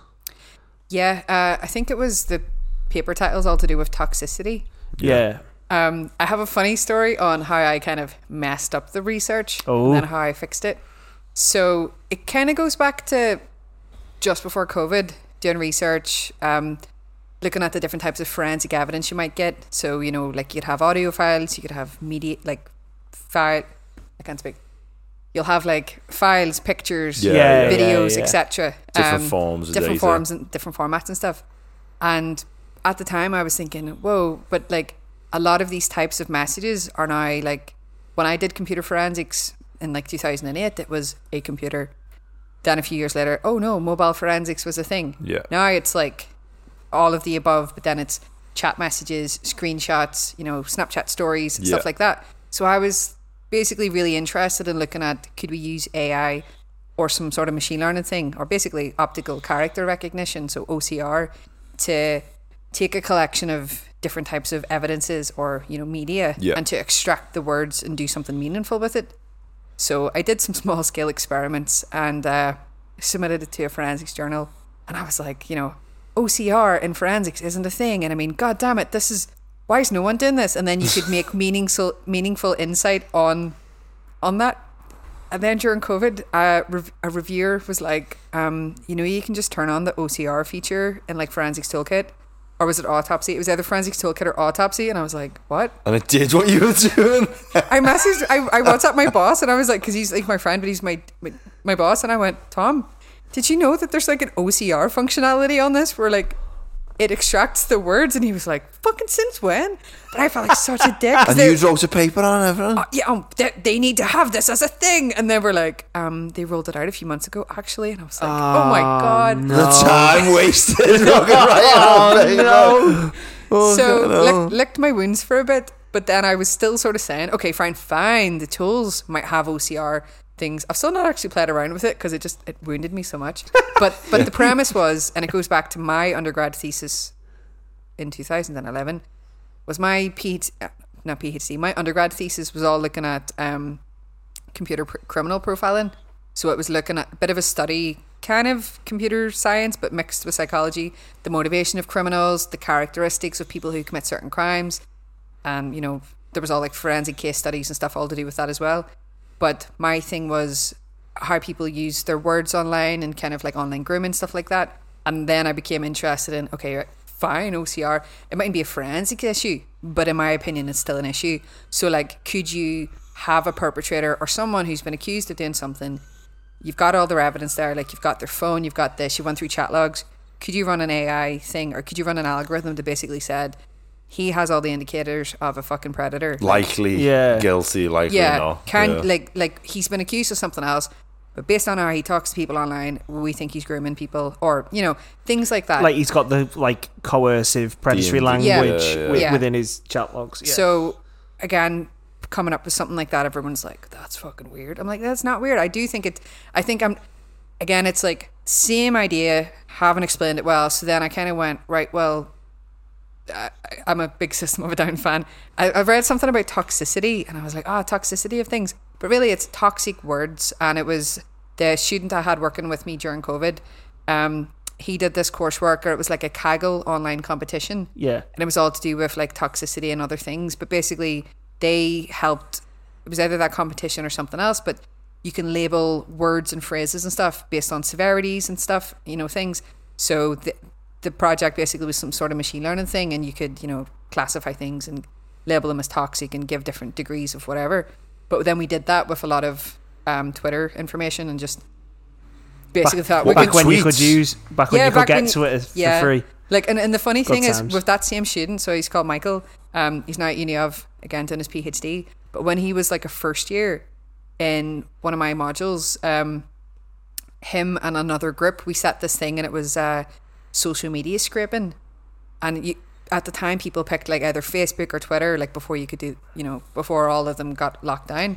But in his group, they did Facebook and Twitter, and did like a fucking file walk and thing. They did all the coursework. We went, you could do these 5 things, and his group did all of the 5. Like, just pick one. We did them all. They made a program that did all of the above. And the day before it was submitted, Facebook like strengthened their like API, or basically you couldn't get access, it wouldn't work. But I'd seen it work a week before. Their Twitter API stuff, all that things worked. It was brilliant. You just had to like authenticate yourself on, and you could get like fucking so many tweets. Yeah, because we've done it when in our masters, the Twitter API stuff. It was sick what you could get, but then obviously, shit, Elon bastard. But now you can't. But basically, at the time we just looked at like, could we classify things? So the aim to kind of build from that was then, so online trolls, could you then have a collection of conversations or collection of tweets? But when I was trying to write the literature review for that, there's actually a lot of people, and they use that for like hate crime, but sports and stuff. So, right, to spot racism in sports tweets and stuff. But there's fires and stuff as well, like local people complaining about things in certain areas, like on Twitter, like the water, what do you call it, like water hydrants and things like that.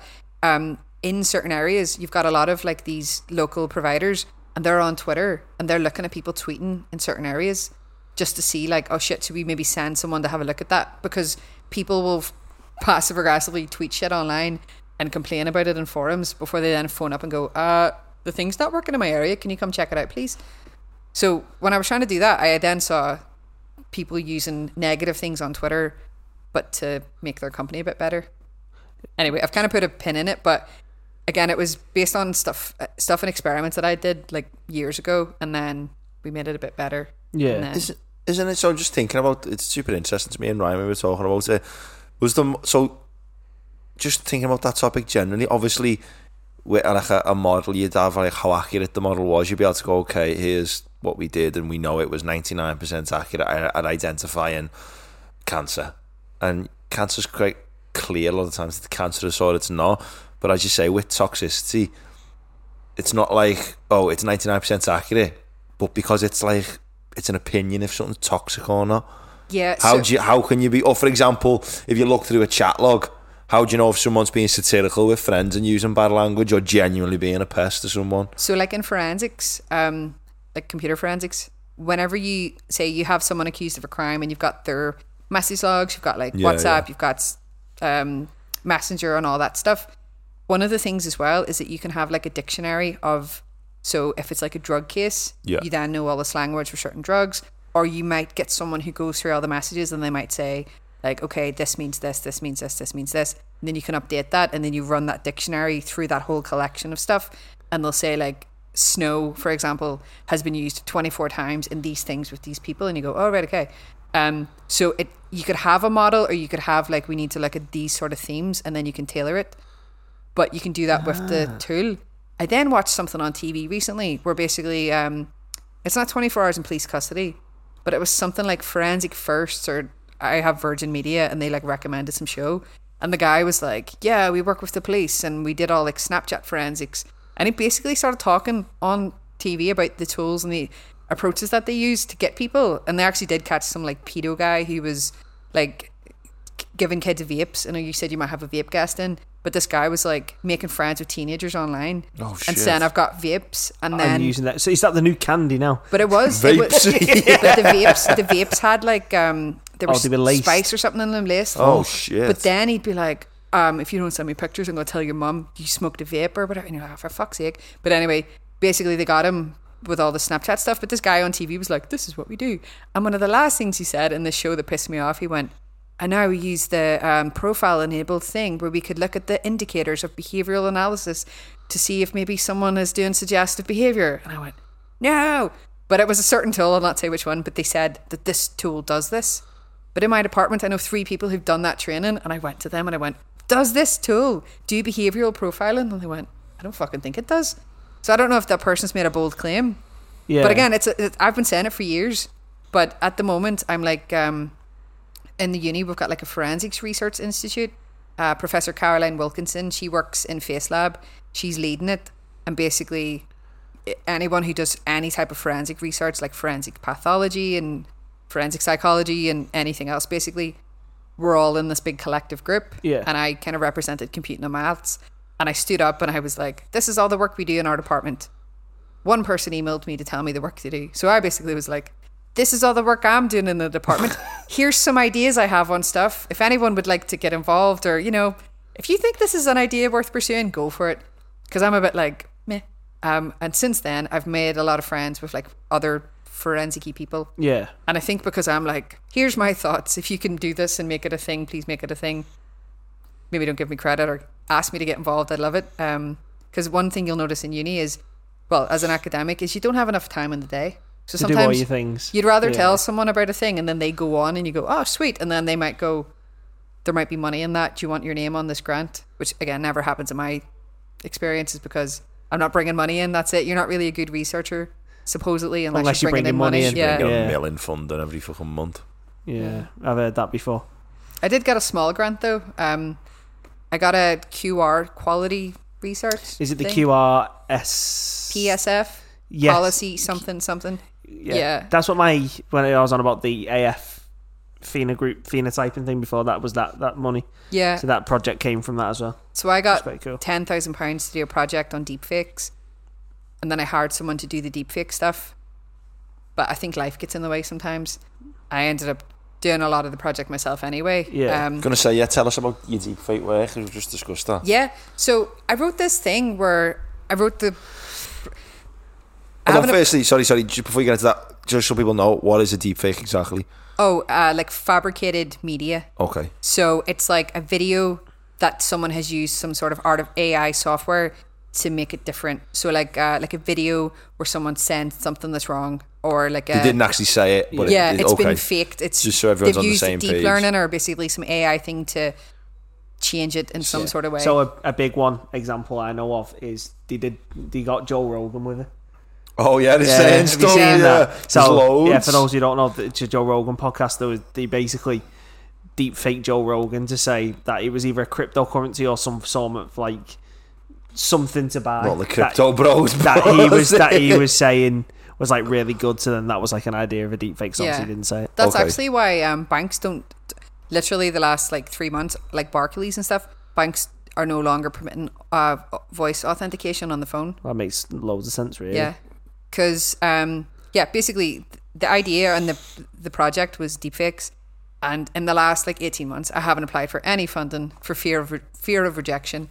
And I spoke to some of like, especially the ones in maths, like the ones who get like all the grants and stuff, asked for some advice, and they kind of went like, you see, when we get the grants, you don't see all the rejection emails we get.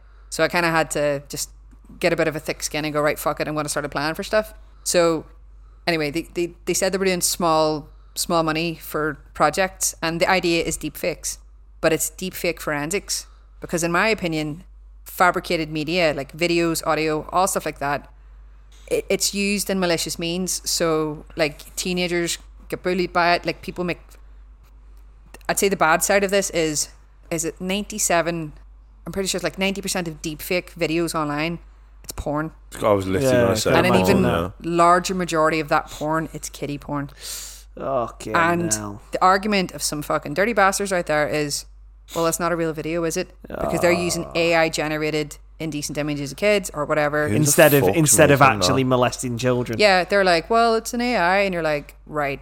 So, because I knew like the celebrity deepfake porn was big, because the amount of celebrities who've put a tweet out going like, I have not done a porn. Yeah, well, you've got celebrities are the ones where you kind of go, there's a lot of porn stuff, but also then you go, oh, why would they say that? Like, you'll see a video and you kind of question a wee bit.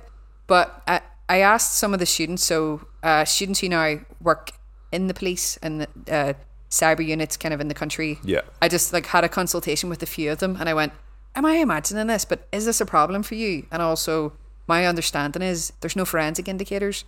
So a little sidebar would be like if people use steg analysis, or basically a tool to hide files within a file, or certain techniques. There's like little indicators. So there's one called like steg tool, or is it hidden secrets? But anyway, you would have a file. Generally, if you've got the virgin file, the file with nothing wrong with it, you'd know that it was different. Yeah. Or you have a file and you look at the metadata and there's something in there that basically says it's a bit fishy. Yeah, and you go, oh right, okay.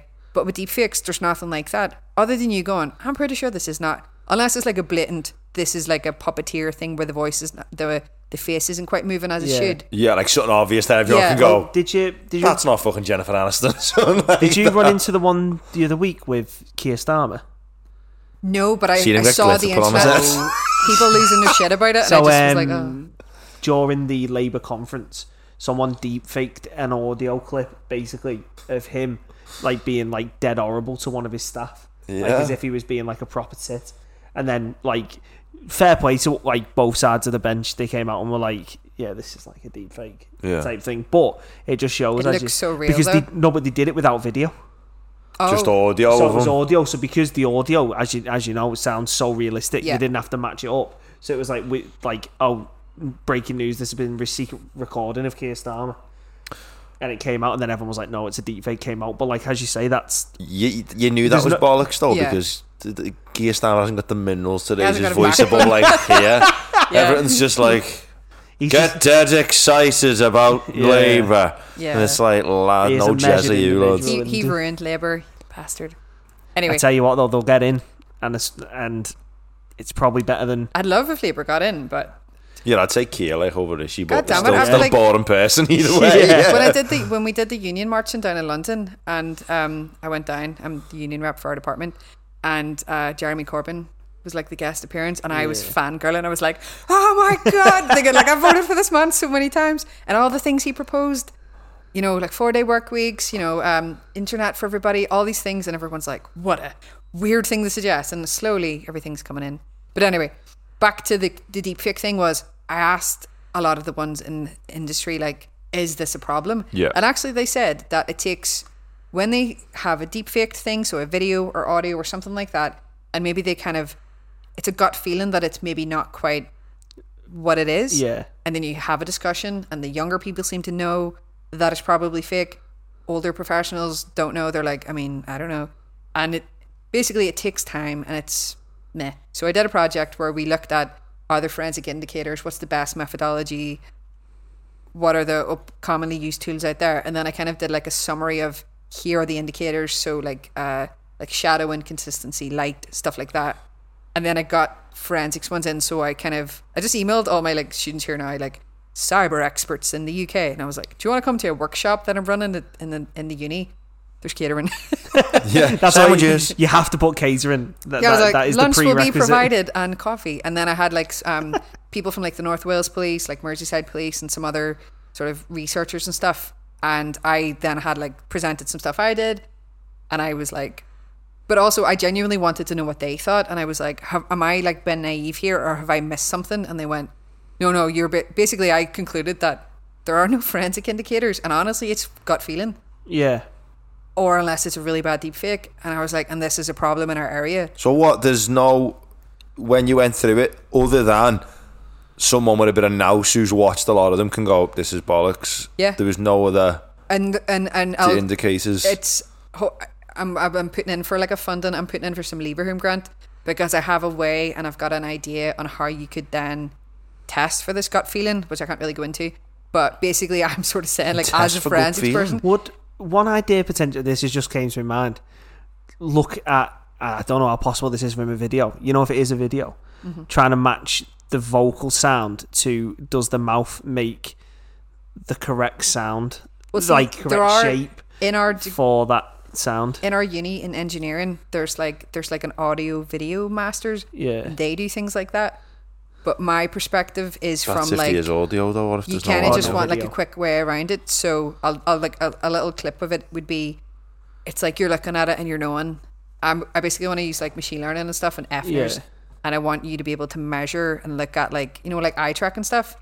You kind of know and you don't know why you know. So can I use, with someone using like eye tracking glasses, and I know someone who has it, can you look at the hot spots and you'd be like, I mean, and you're kind of trying to look at it and you're trying to figure it out, and then the AI is going, well, clearly it's this thing or this thing or this thing, and it's something to back up your gut feeling. Like, can you do something? There's more to it, but that's kind of the idea. Because, and again, talking with a lot of the forensics cyber experts, ex-students here now in industry, but I said to them, I was like, how do we know? Unless it's a celebrity and you go, well, like, God damn it, they wouldn't say something like that.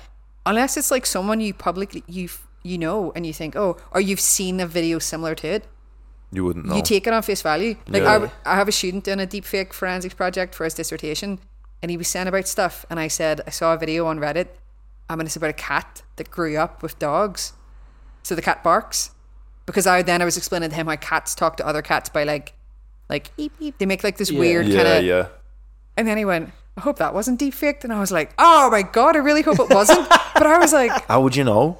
Exactly. And I was like, but it was cute. And then I was like, well, no, if the cat grew up with other dogs bark to communicate with other dogs. You're telling me all these fucking animal videos I'm addicted to watching are all bollocks. Oh, going home. Fucking I watched a tortoise riding a fucking donkey the other day. My daddy sent it to me before, and I was like thinking, oh, that's so cute. Or is it? Because you can't fucking tell. Well, here's the one. You sent me just a genuine video of you having a nice day. Yeah, I know you're not. It's all lies. You're sitting at home, you fucking little asshole. Did you ever see the viral clip years ago now where a guy, it was during COVID, where the cat that was like really good in net? Did you ever see it? In goal. I can't remember. In net. Fucking runk on that. In net. Never in net. You just say in the goal. In goal. Don't think so. So, but it was like a YouTuber, but he did like a fake. So he like went viral around. So like he got his cat to jump in like weird ways. and then like photoshopped himself like kicking the ball. But anyway, it's not a deep fake, but it's just funny. I've saw the cat where the owner of the cat is like, he's got a green screen and it's the cat in films, like in a like Jurassic Park and stuff like that, and it's all like things, and he's always like and he kind of like photoshops the cat into these really mad scenes. I love videos But it like is that. mad how naive. I'm not going to name the person because it's embarrassing, but I had a good mate come up to me and was like, oh, have you seen about porn? And said like, oh, all these celebrities have done pornos. And I went like, let's see, you know what I mean, like, let's have a look. And it was some celebrity, and I went, that's not them. That's obviously Jag. Yeah, and I went, but like, he was completely gullible to it. Yeah. And he'd be like, nah, they've done what? And I went, they haven't. No, they haven't. I went, and then hold on, lads, there's a big menu here. They haven't done that. You know what I mean? What? But I was going to say, another thing which may be hard to quantify as well is that a lot of deepfakes come up through like TikTok and that, don't they? Yeah, So, like, for example, I see a lot of, like, Mr. Beast ones comes up because I watch his videos. But, like, I understand it's a deepfake because I watch a lot of that content. Whereas, like, say if, I don't know, say if, what's a content creator I don't watch a lot of, I don't know. fucking... I don't watch TikTok. Insert one here. I don't watch TikTok. I don't have TikTok. Yeah, so like... I think one that's annoying me. I'm too old for TikTok, I think. KSI. He's not a content creator. Yeah, Speed. Still. Yeah, like, I show Speed. Like, I don't watch a lot of him. So I wouldn't like so again, those telltale signs. I wouldn't. You're familiar with. You'd go, "Oh, this is fake."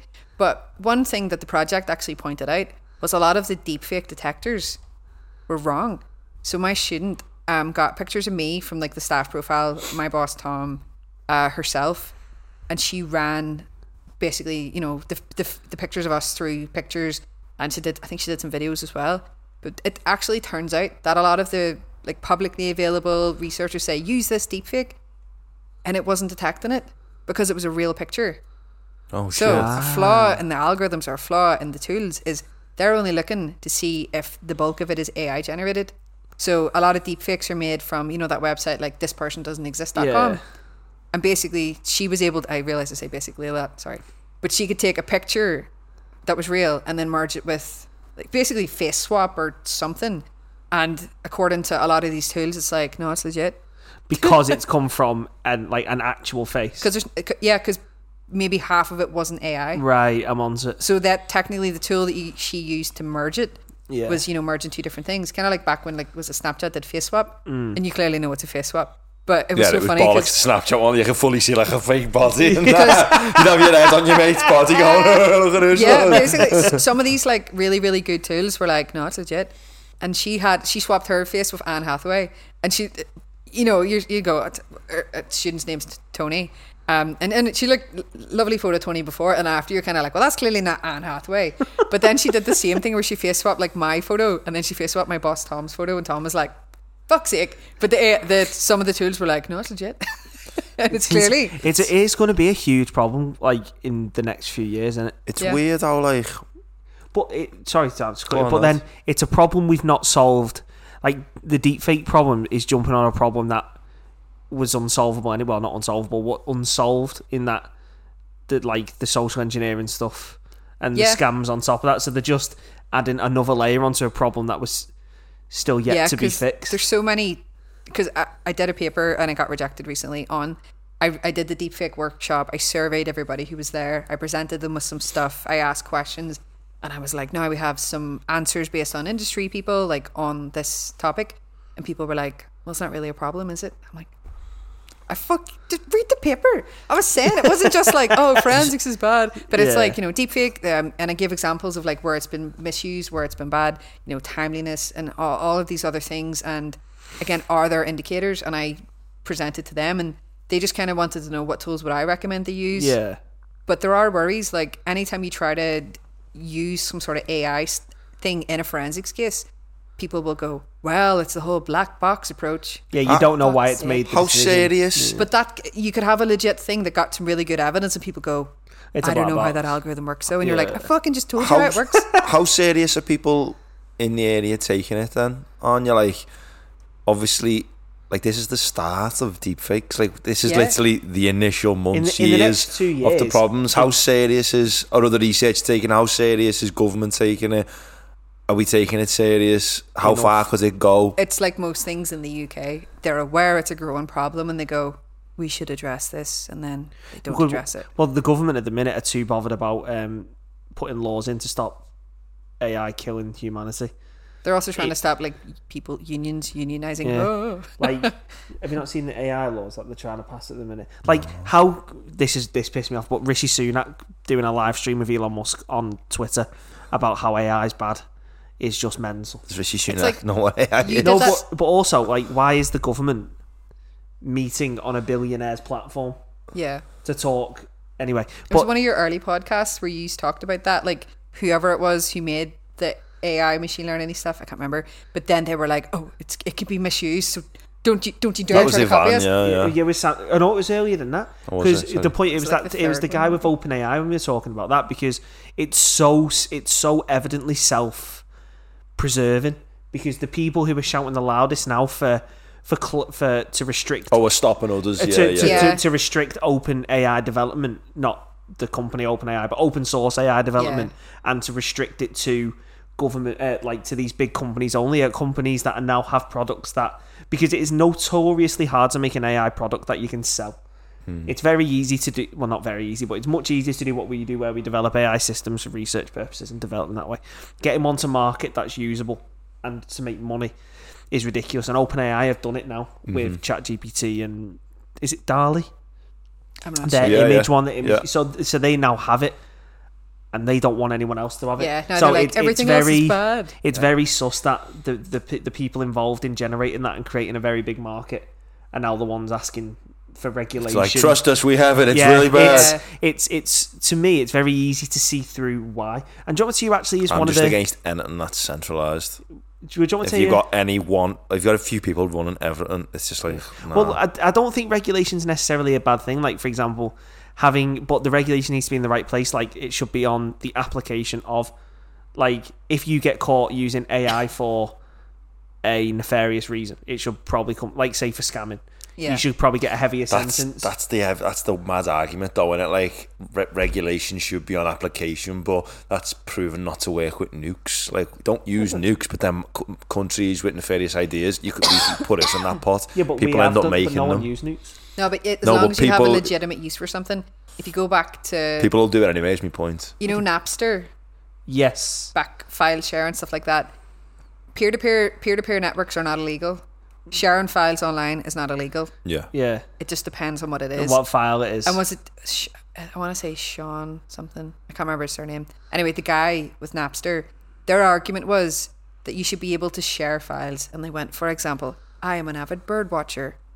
I find a video of a bird, it's very unique. I upload audio signs of a bird. I want other bird watchers to be able to hear the thing and go, oh, that's a whatever type of bird. Yeah. There's a legal use for something, therefore they don't regulate it, and they go, right, everyone's going to use it.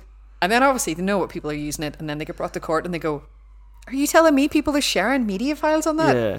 Well, god damn it, those bird watchers out I there. was sending a magpie to my friend. but it's like with open source development. Like, do you want to tell you actually is quite a sane voice on this, or seems to be at the minute? Is Jan LeeKun? Janssen. Don't think so. He's like considered like, he's either the father or grandfather of AI. Anyway, he's like a big name. He works for Meta of all places. But a lot of Meta's research now they publish open source in the AI space, and he's a big advocate for like a lot of these problems that people are saying, like AI is going to be so catastrophic. If you have it open source, it's going to solve itself out anyway. Yeah, because everyone can see what's going on. So by implementing these restrictions to make it closed source, you're avidly increasing the risk of the very thing you're trying to protect. Who's advocating for it to be closed source? Everyone. Elon Musk, he doesn't want it. Not closed source. Yeah, but they want their own companies to do it. They want regulation. If you've got regulation on something, like, you won't be able to make it.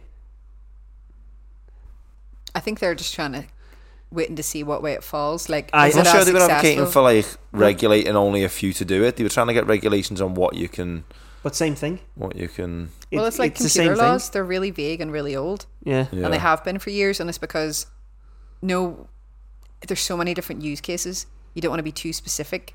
So then you go case by case, which then makes it harder. Because that can be problematic if you go too specific. And you go too specific. And here's the thing: it's very well documented that companies such as or like big companies with a lot of money will just pay the fines and do what they want anyway. So having regulation on something such as open source AI means open source AI will die, because then random people with a computer won't be able to do it. Yeah, I'm anti-regulation anyway. Oh no, I think regulation is essential. Yeah, what I mean by anti-regulation is I hate when everything's super controlled. But that's the point. You've got to have regulation to say, look, you can't do this. Yeah. Like, for example, in the UK, you can't have a gun, but you can have a shotgun license, whatever, right? Yeah. There's regulation, and look, there's no mass shootings. It's mad, that, isn't it? But like with AI, I think it's very obvious why they're going down the routes they're going down, and it's to make it that it can be profitable. Because eventually, in like 5 years, open source AI models will perform just as well as what the big companies are charged, and then there's the business model gone. Yeah.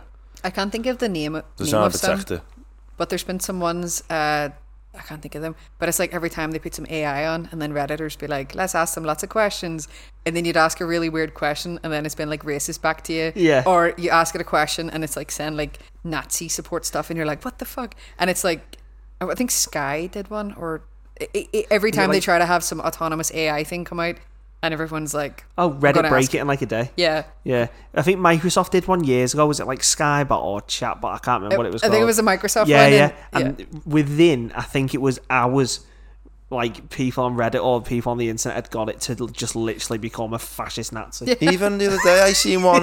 Seen one the other day on the conflict in Gaza. Now it said write a poem about the Israelis' sovereignty. And it was like, they love the land and like they claim it. Write one about Palestinian sovereignty. Like, and it was like, no, it just said it's complex. Right. And then continued the poem, but it said, but we don't. Like the Israeli one was a lot more like they definitely deserve the land, and the Palestinian was a bit more like it's complex. Maybe they'll have the land, maybe they won't. And that's that was like literal ChatGPT. actual bias. I think I've saw ones where people have asked, like, again, troubles in Ireland or something else from different perspectives. Yeah. And then you think, is it given certain answers because people of certain people have asked questions and it's went, this is the type of answer people want to see? Or is the person in the background who's like programmed it has went, here's my opinion on some stuff, and then the AIs went from that? Because when I was in my thesis way back when, a lot of people said that unsupervised is the way to go for anything, not even just machine learning. But I was like, that only works if before you've done that, you've given it clear directions on what you're looking for. Yeah. And then periodically going and looking and going, right, are these still the parameters that we need? And then you adjust it. But literally completely unsupervised things ends up in some racist Nazi bot, and you go, oh shit. Yeah, because then it just looks at what's being said. The demographic, like, and it goes, purely unsupervised is the ideal, but we live in a world where purely unsupervised can never exist. You kind of have like a little asterisk, and you go, 99% of the time it's unsupervised. Yeah, because basically what you have to do is have filters in it, and then cluster from there, and have unsupervised learning from your pre-filtered input, because otherwise everyone just spams it and says all the Nazi related things, and then it's like, well, this is the majority of what I learned, so I'll say it back. The danger for me with the big chap, the Nazi one's clear, like, if it's saying mad stuff like that, it's obviously fucked, innit? But like, it's too and this is machine learning, we know it's in the pipe, like the Google problem, it's a reflection on the data that it's been fed.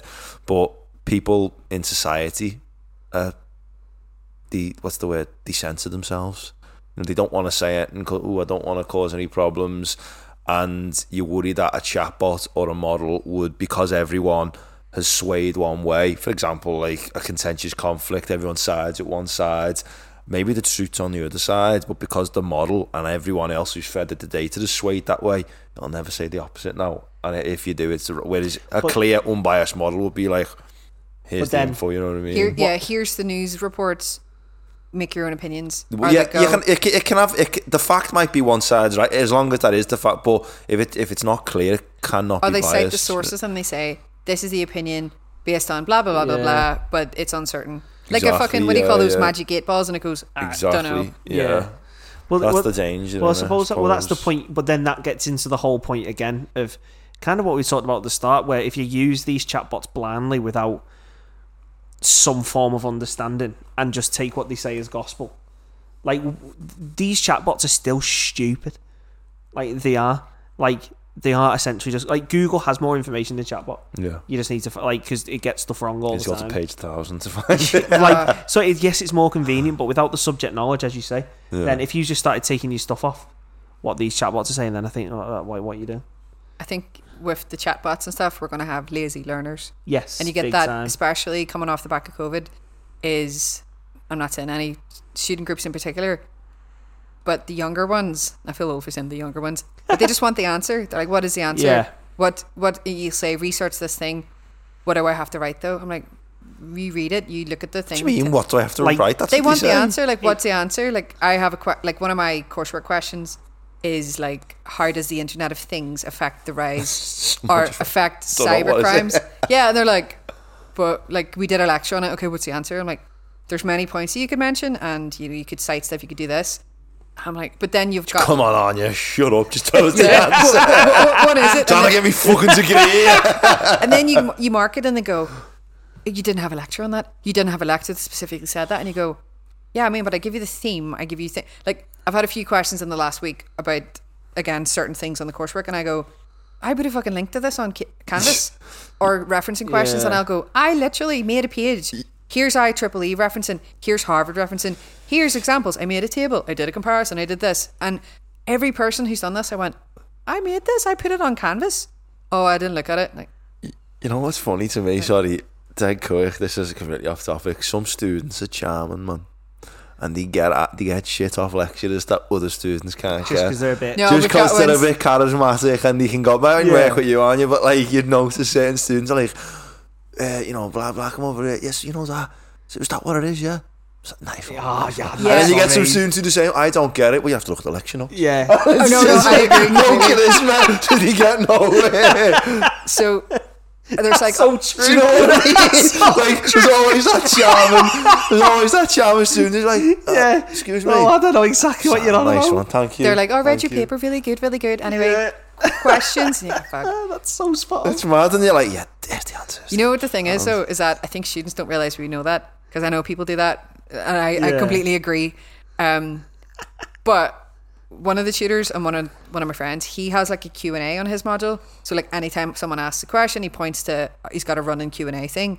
And generally, if people ask me the same question, I just copy and paste the same answer, because I know definitely during COVID when we were doing online learning, because you know 2 weeks to flatten the curve. A year and a half academically later. 8 years later. But it was like we'd have do the lecture, pre-record the lecture, and then we'd have like tutorial sessions online, and it was lots of questions about the coursework, and then we just chat shit about life. How are you doing? Did you go for your daily walk? Blah blah blah. But then some of them started recording my lectures. I'd talk about the coursework, and then because I don't care about I just didn't think anyone would want to record any of our Zoom sessions, but they did. They'd record it. They'd write down all the stuff I said about the coursework. Then they'd use Discord servers. Then they'd ask a question.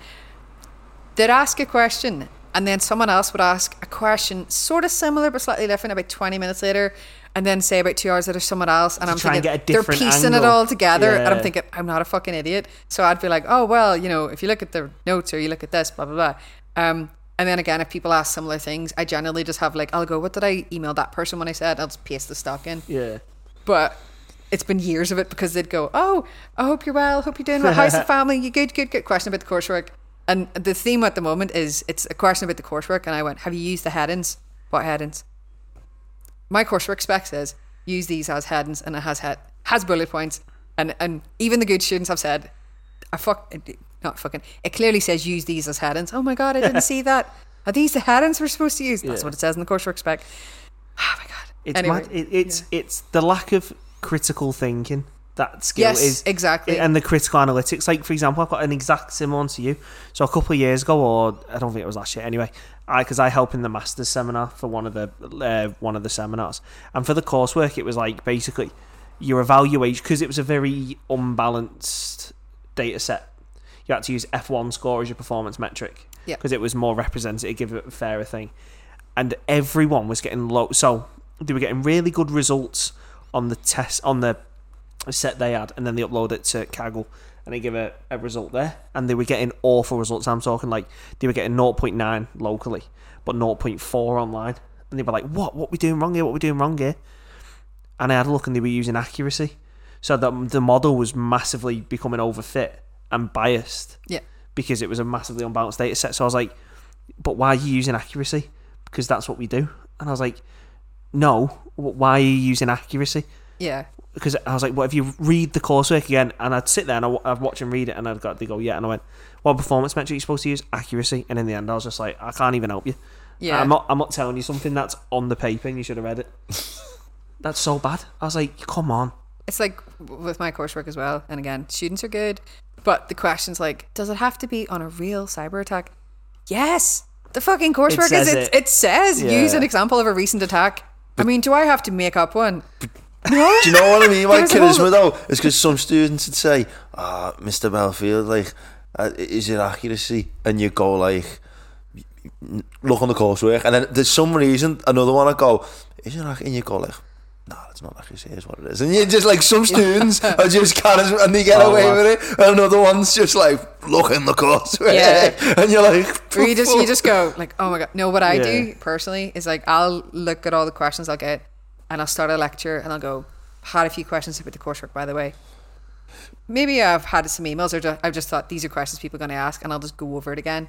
And other people just go, we've handed it out, they should just get on with it. And I'm thinking, if I don't clarify this, they're going to get it wrong. And I'll be like, as per my explanation 3 weeks ago, you need to do it this way, you need to have this. And you've got people writing it, no way, oh my god. And I'm thinking, I've already talked about this a million times. It's insane, isn't it? Had someone emailed me this week and they said, just had a question. It's been brought to my attention that there may be an exam.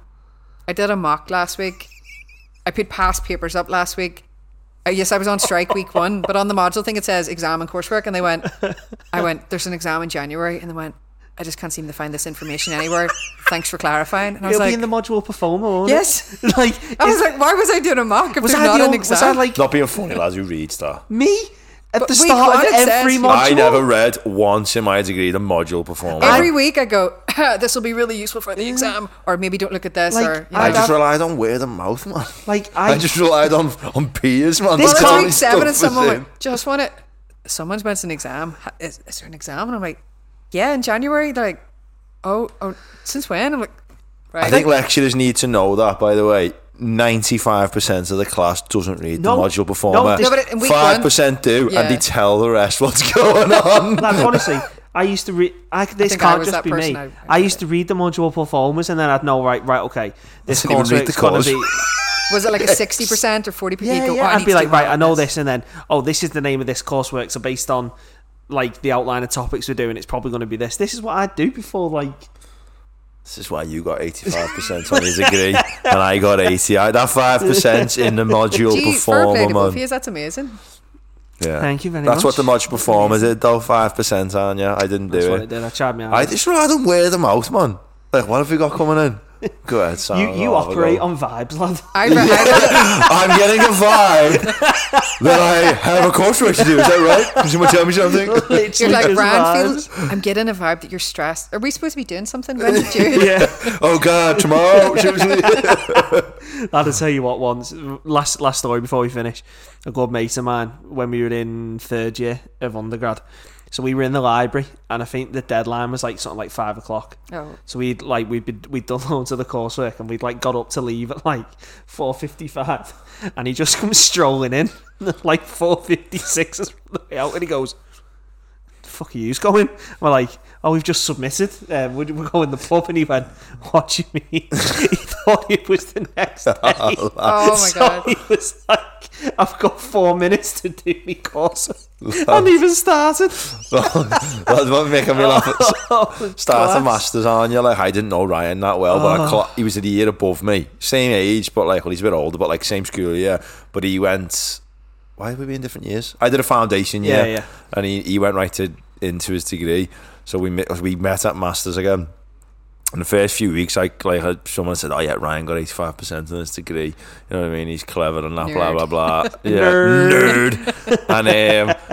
And like the first few weeks, there was these group courseworks, and they were like, "Right, pick pairs or threes," and we had like a clique of like 5 people, so I knew it was going to be a 2 and a 3.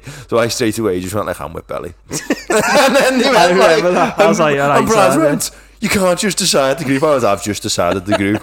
I'm with Belly. I'm with you, aren't I, Belly? And he just went like, it's me and Sam. And then he just went, and then they got well less, and I was like, decent, I'm with Belly. We had a good time as well. In between running models, we just played Call of Duty. You're still going to help people, like, in uni, when we did that, it would be, again, the joke, oh, have you got your plan of action, have you got this? I'm like, you need to do it on your own, but I have. Like, you'd help where you could, couldn't you? Like, you'd give the general advice, and then you'd be like, right, well, I can't help you anymore. Help you click, outside your click. Like, you'd be like, if I give you any more than what I've just told you, I'm basically just doing it for you. So no, I would. If someone who wasn't that matey would ask, I'd help them. But if it was one of my close mates, I'd go like, well, that's it is. You know what I mean? But we had someone, and when they come into the lab, they'd go, for fuck's sake, there's blank. They haven't done the work, and I'm like, what? I just didn't clock on. Anyway. I then ended up talking to this person about a coursework. I'm not saying what because they'll know. And they were like, oh, I've left. I didn't know. I've got all this other stuff. Do you just do it this way? But I was like, no, you don't just do it that way. And I explained to this person in the lab, where a lot of my friends ditched me, like, look, you need to do this. Draw it this way. Do X, Y, and Z. And they did better than most of them. And they were like, that's not fair. You give them a fucking 5-minute summary of like everything we've spent the last few weeks doing. I was like, well... just avoid coursework handing 2 days before anyone goes, oh, how are you doing? No, they're not here to make friends. They want you to give them the answers. Want some help. Yeah. Sorry, dead quick. Sorry, I had to make Bran on uni, and there was this coursework where I was clueless on it. I just hadn't done much work for the few weeks, and I'd like zoned out. And now there was a coursework, and I was like 3 fucking weeks, and I went to library with him. We were good mates. We were always going to sit together and work on it together, and he basically schooled me on how to do it. For like the whole library session. That's it balances out though as well. So he schooled me how to do it, and I was thinking like, fucking, he's clued up here on this, and I submitted, and I got like 81%, and he got 59. And it was all this like info, and I went like, lads, I told you what to do. And I was just like, I just wrote it up, boss. So I got a good mark. That happened to me in forensics. Like, I'd figure out, we'd get a scenario, and you'd have to analyse stuff, and I'd be like, I found all the files. This is what we need to do. You need to write this. You need to write this. And I'd get 63 or 64.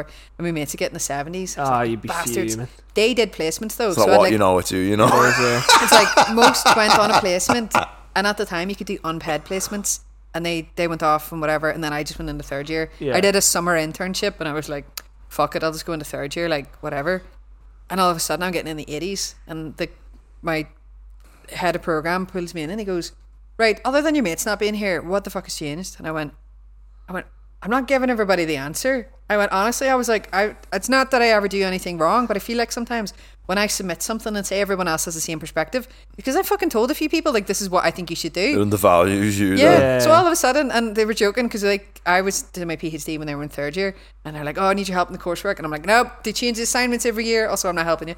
You're on your own now. But like that, all of a sudden, me just like, I'm going to have to figure this out on my own. Eventually, you do have to look out for yourself, is the main thing, innit? It took me too long to realise that. Like, not in a bad... Like, my friends were good, and they'd help me with stuff as well. But it would often be, I knew I wanted to get a first. And my friends were... Some people were just happy to pass. And no, like, I'm totally on it, the lowest grade I got the whole time at uni was a 58 in one thing, and it really pissed me off. I think I was very similar. And when I say this, my mates in the pub would be like, you're a fucking dick. I was like, that's really good for me. And I was like... But it brought my average down. It's like, it really upset me. I was like I got a first, but it's like, it's in the 70s. And I was like, I wish I did better. And my boss is like, my old tutor, he's like... I'm very much like you in that, like, I think I did that once. It beat me up. I was like, wow, I just... I was like, I wish I had it. Like, I did my PG cert and I got like 63 or 64 and it's okay. But I was like, I wish I'd give more effort. And I was like, who cares? And I'm like, I know, but it's like, I should have did more. Like, I didn't want to because anyway. Right.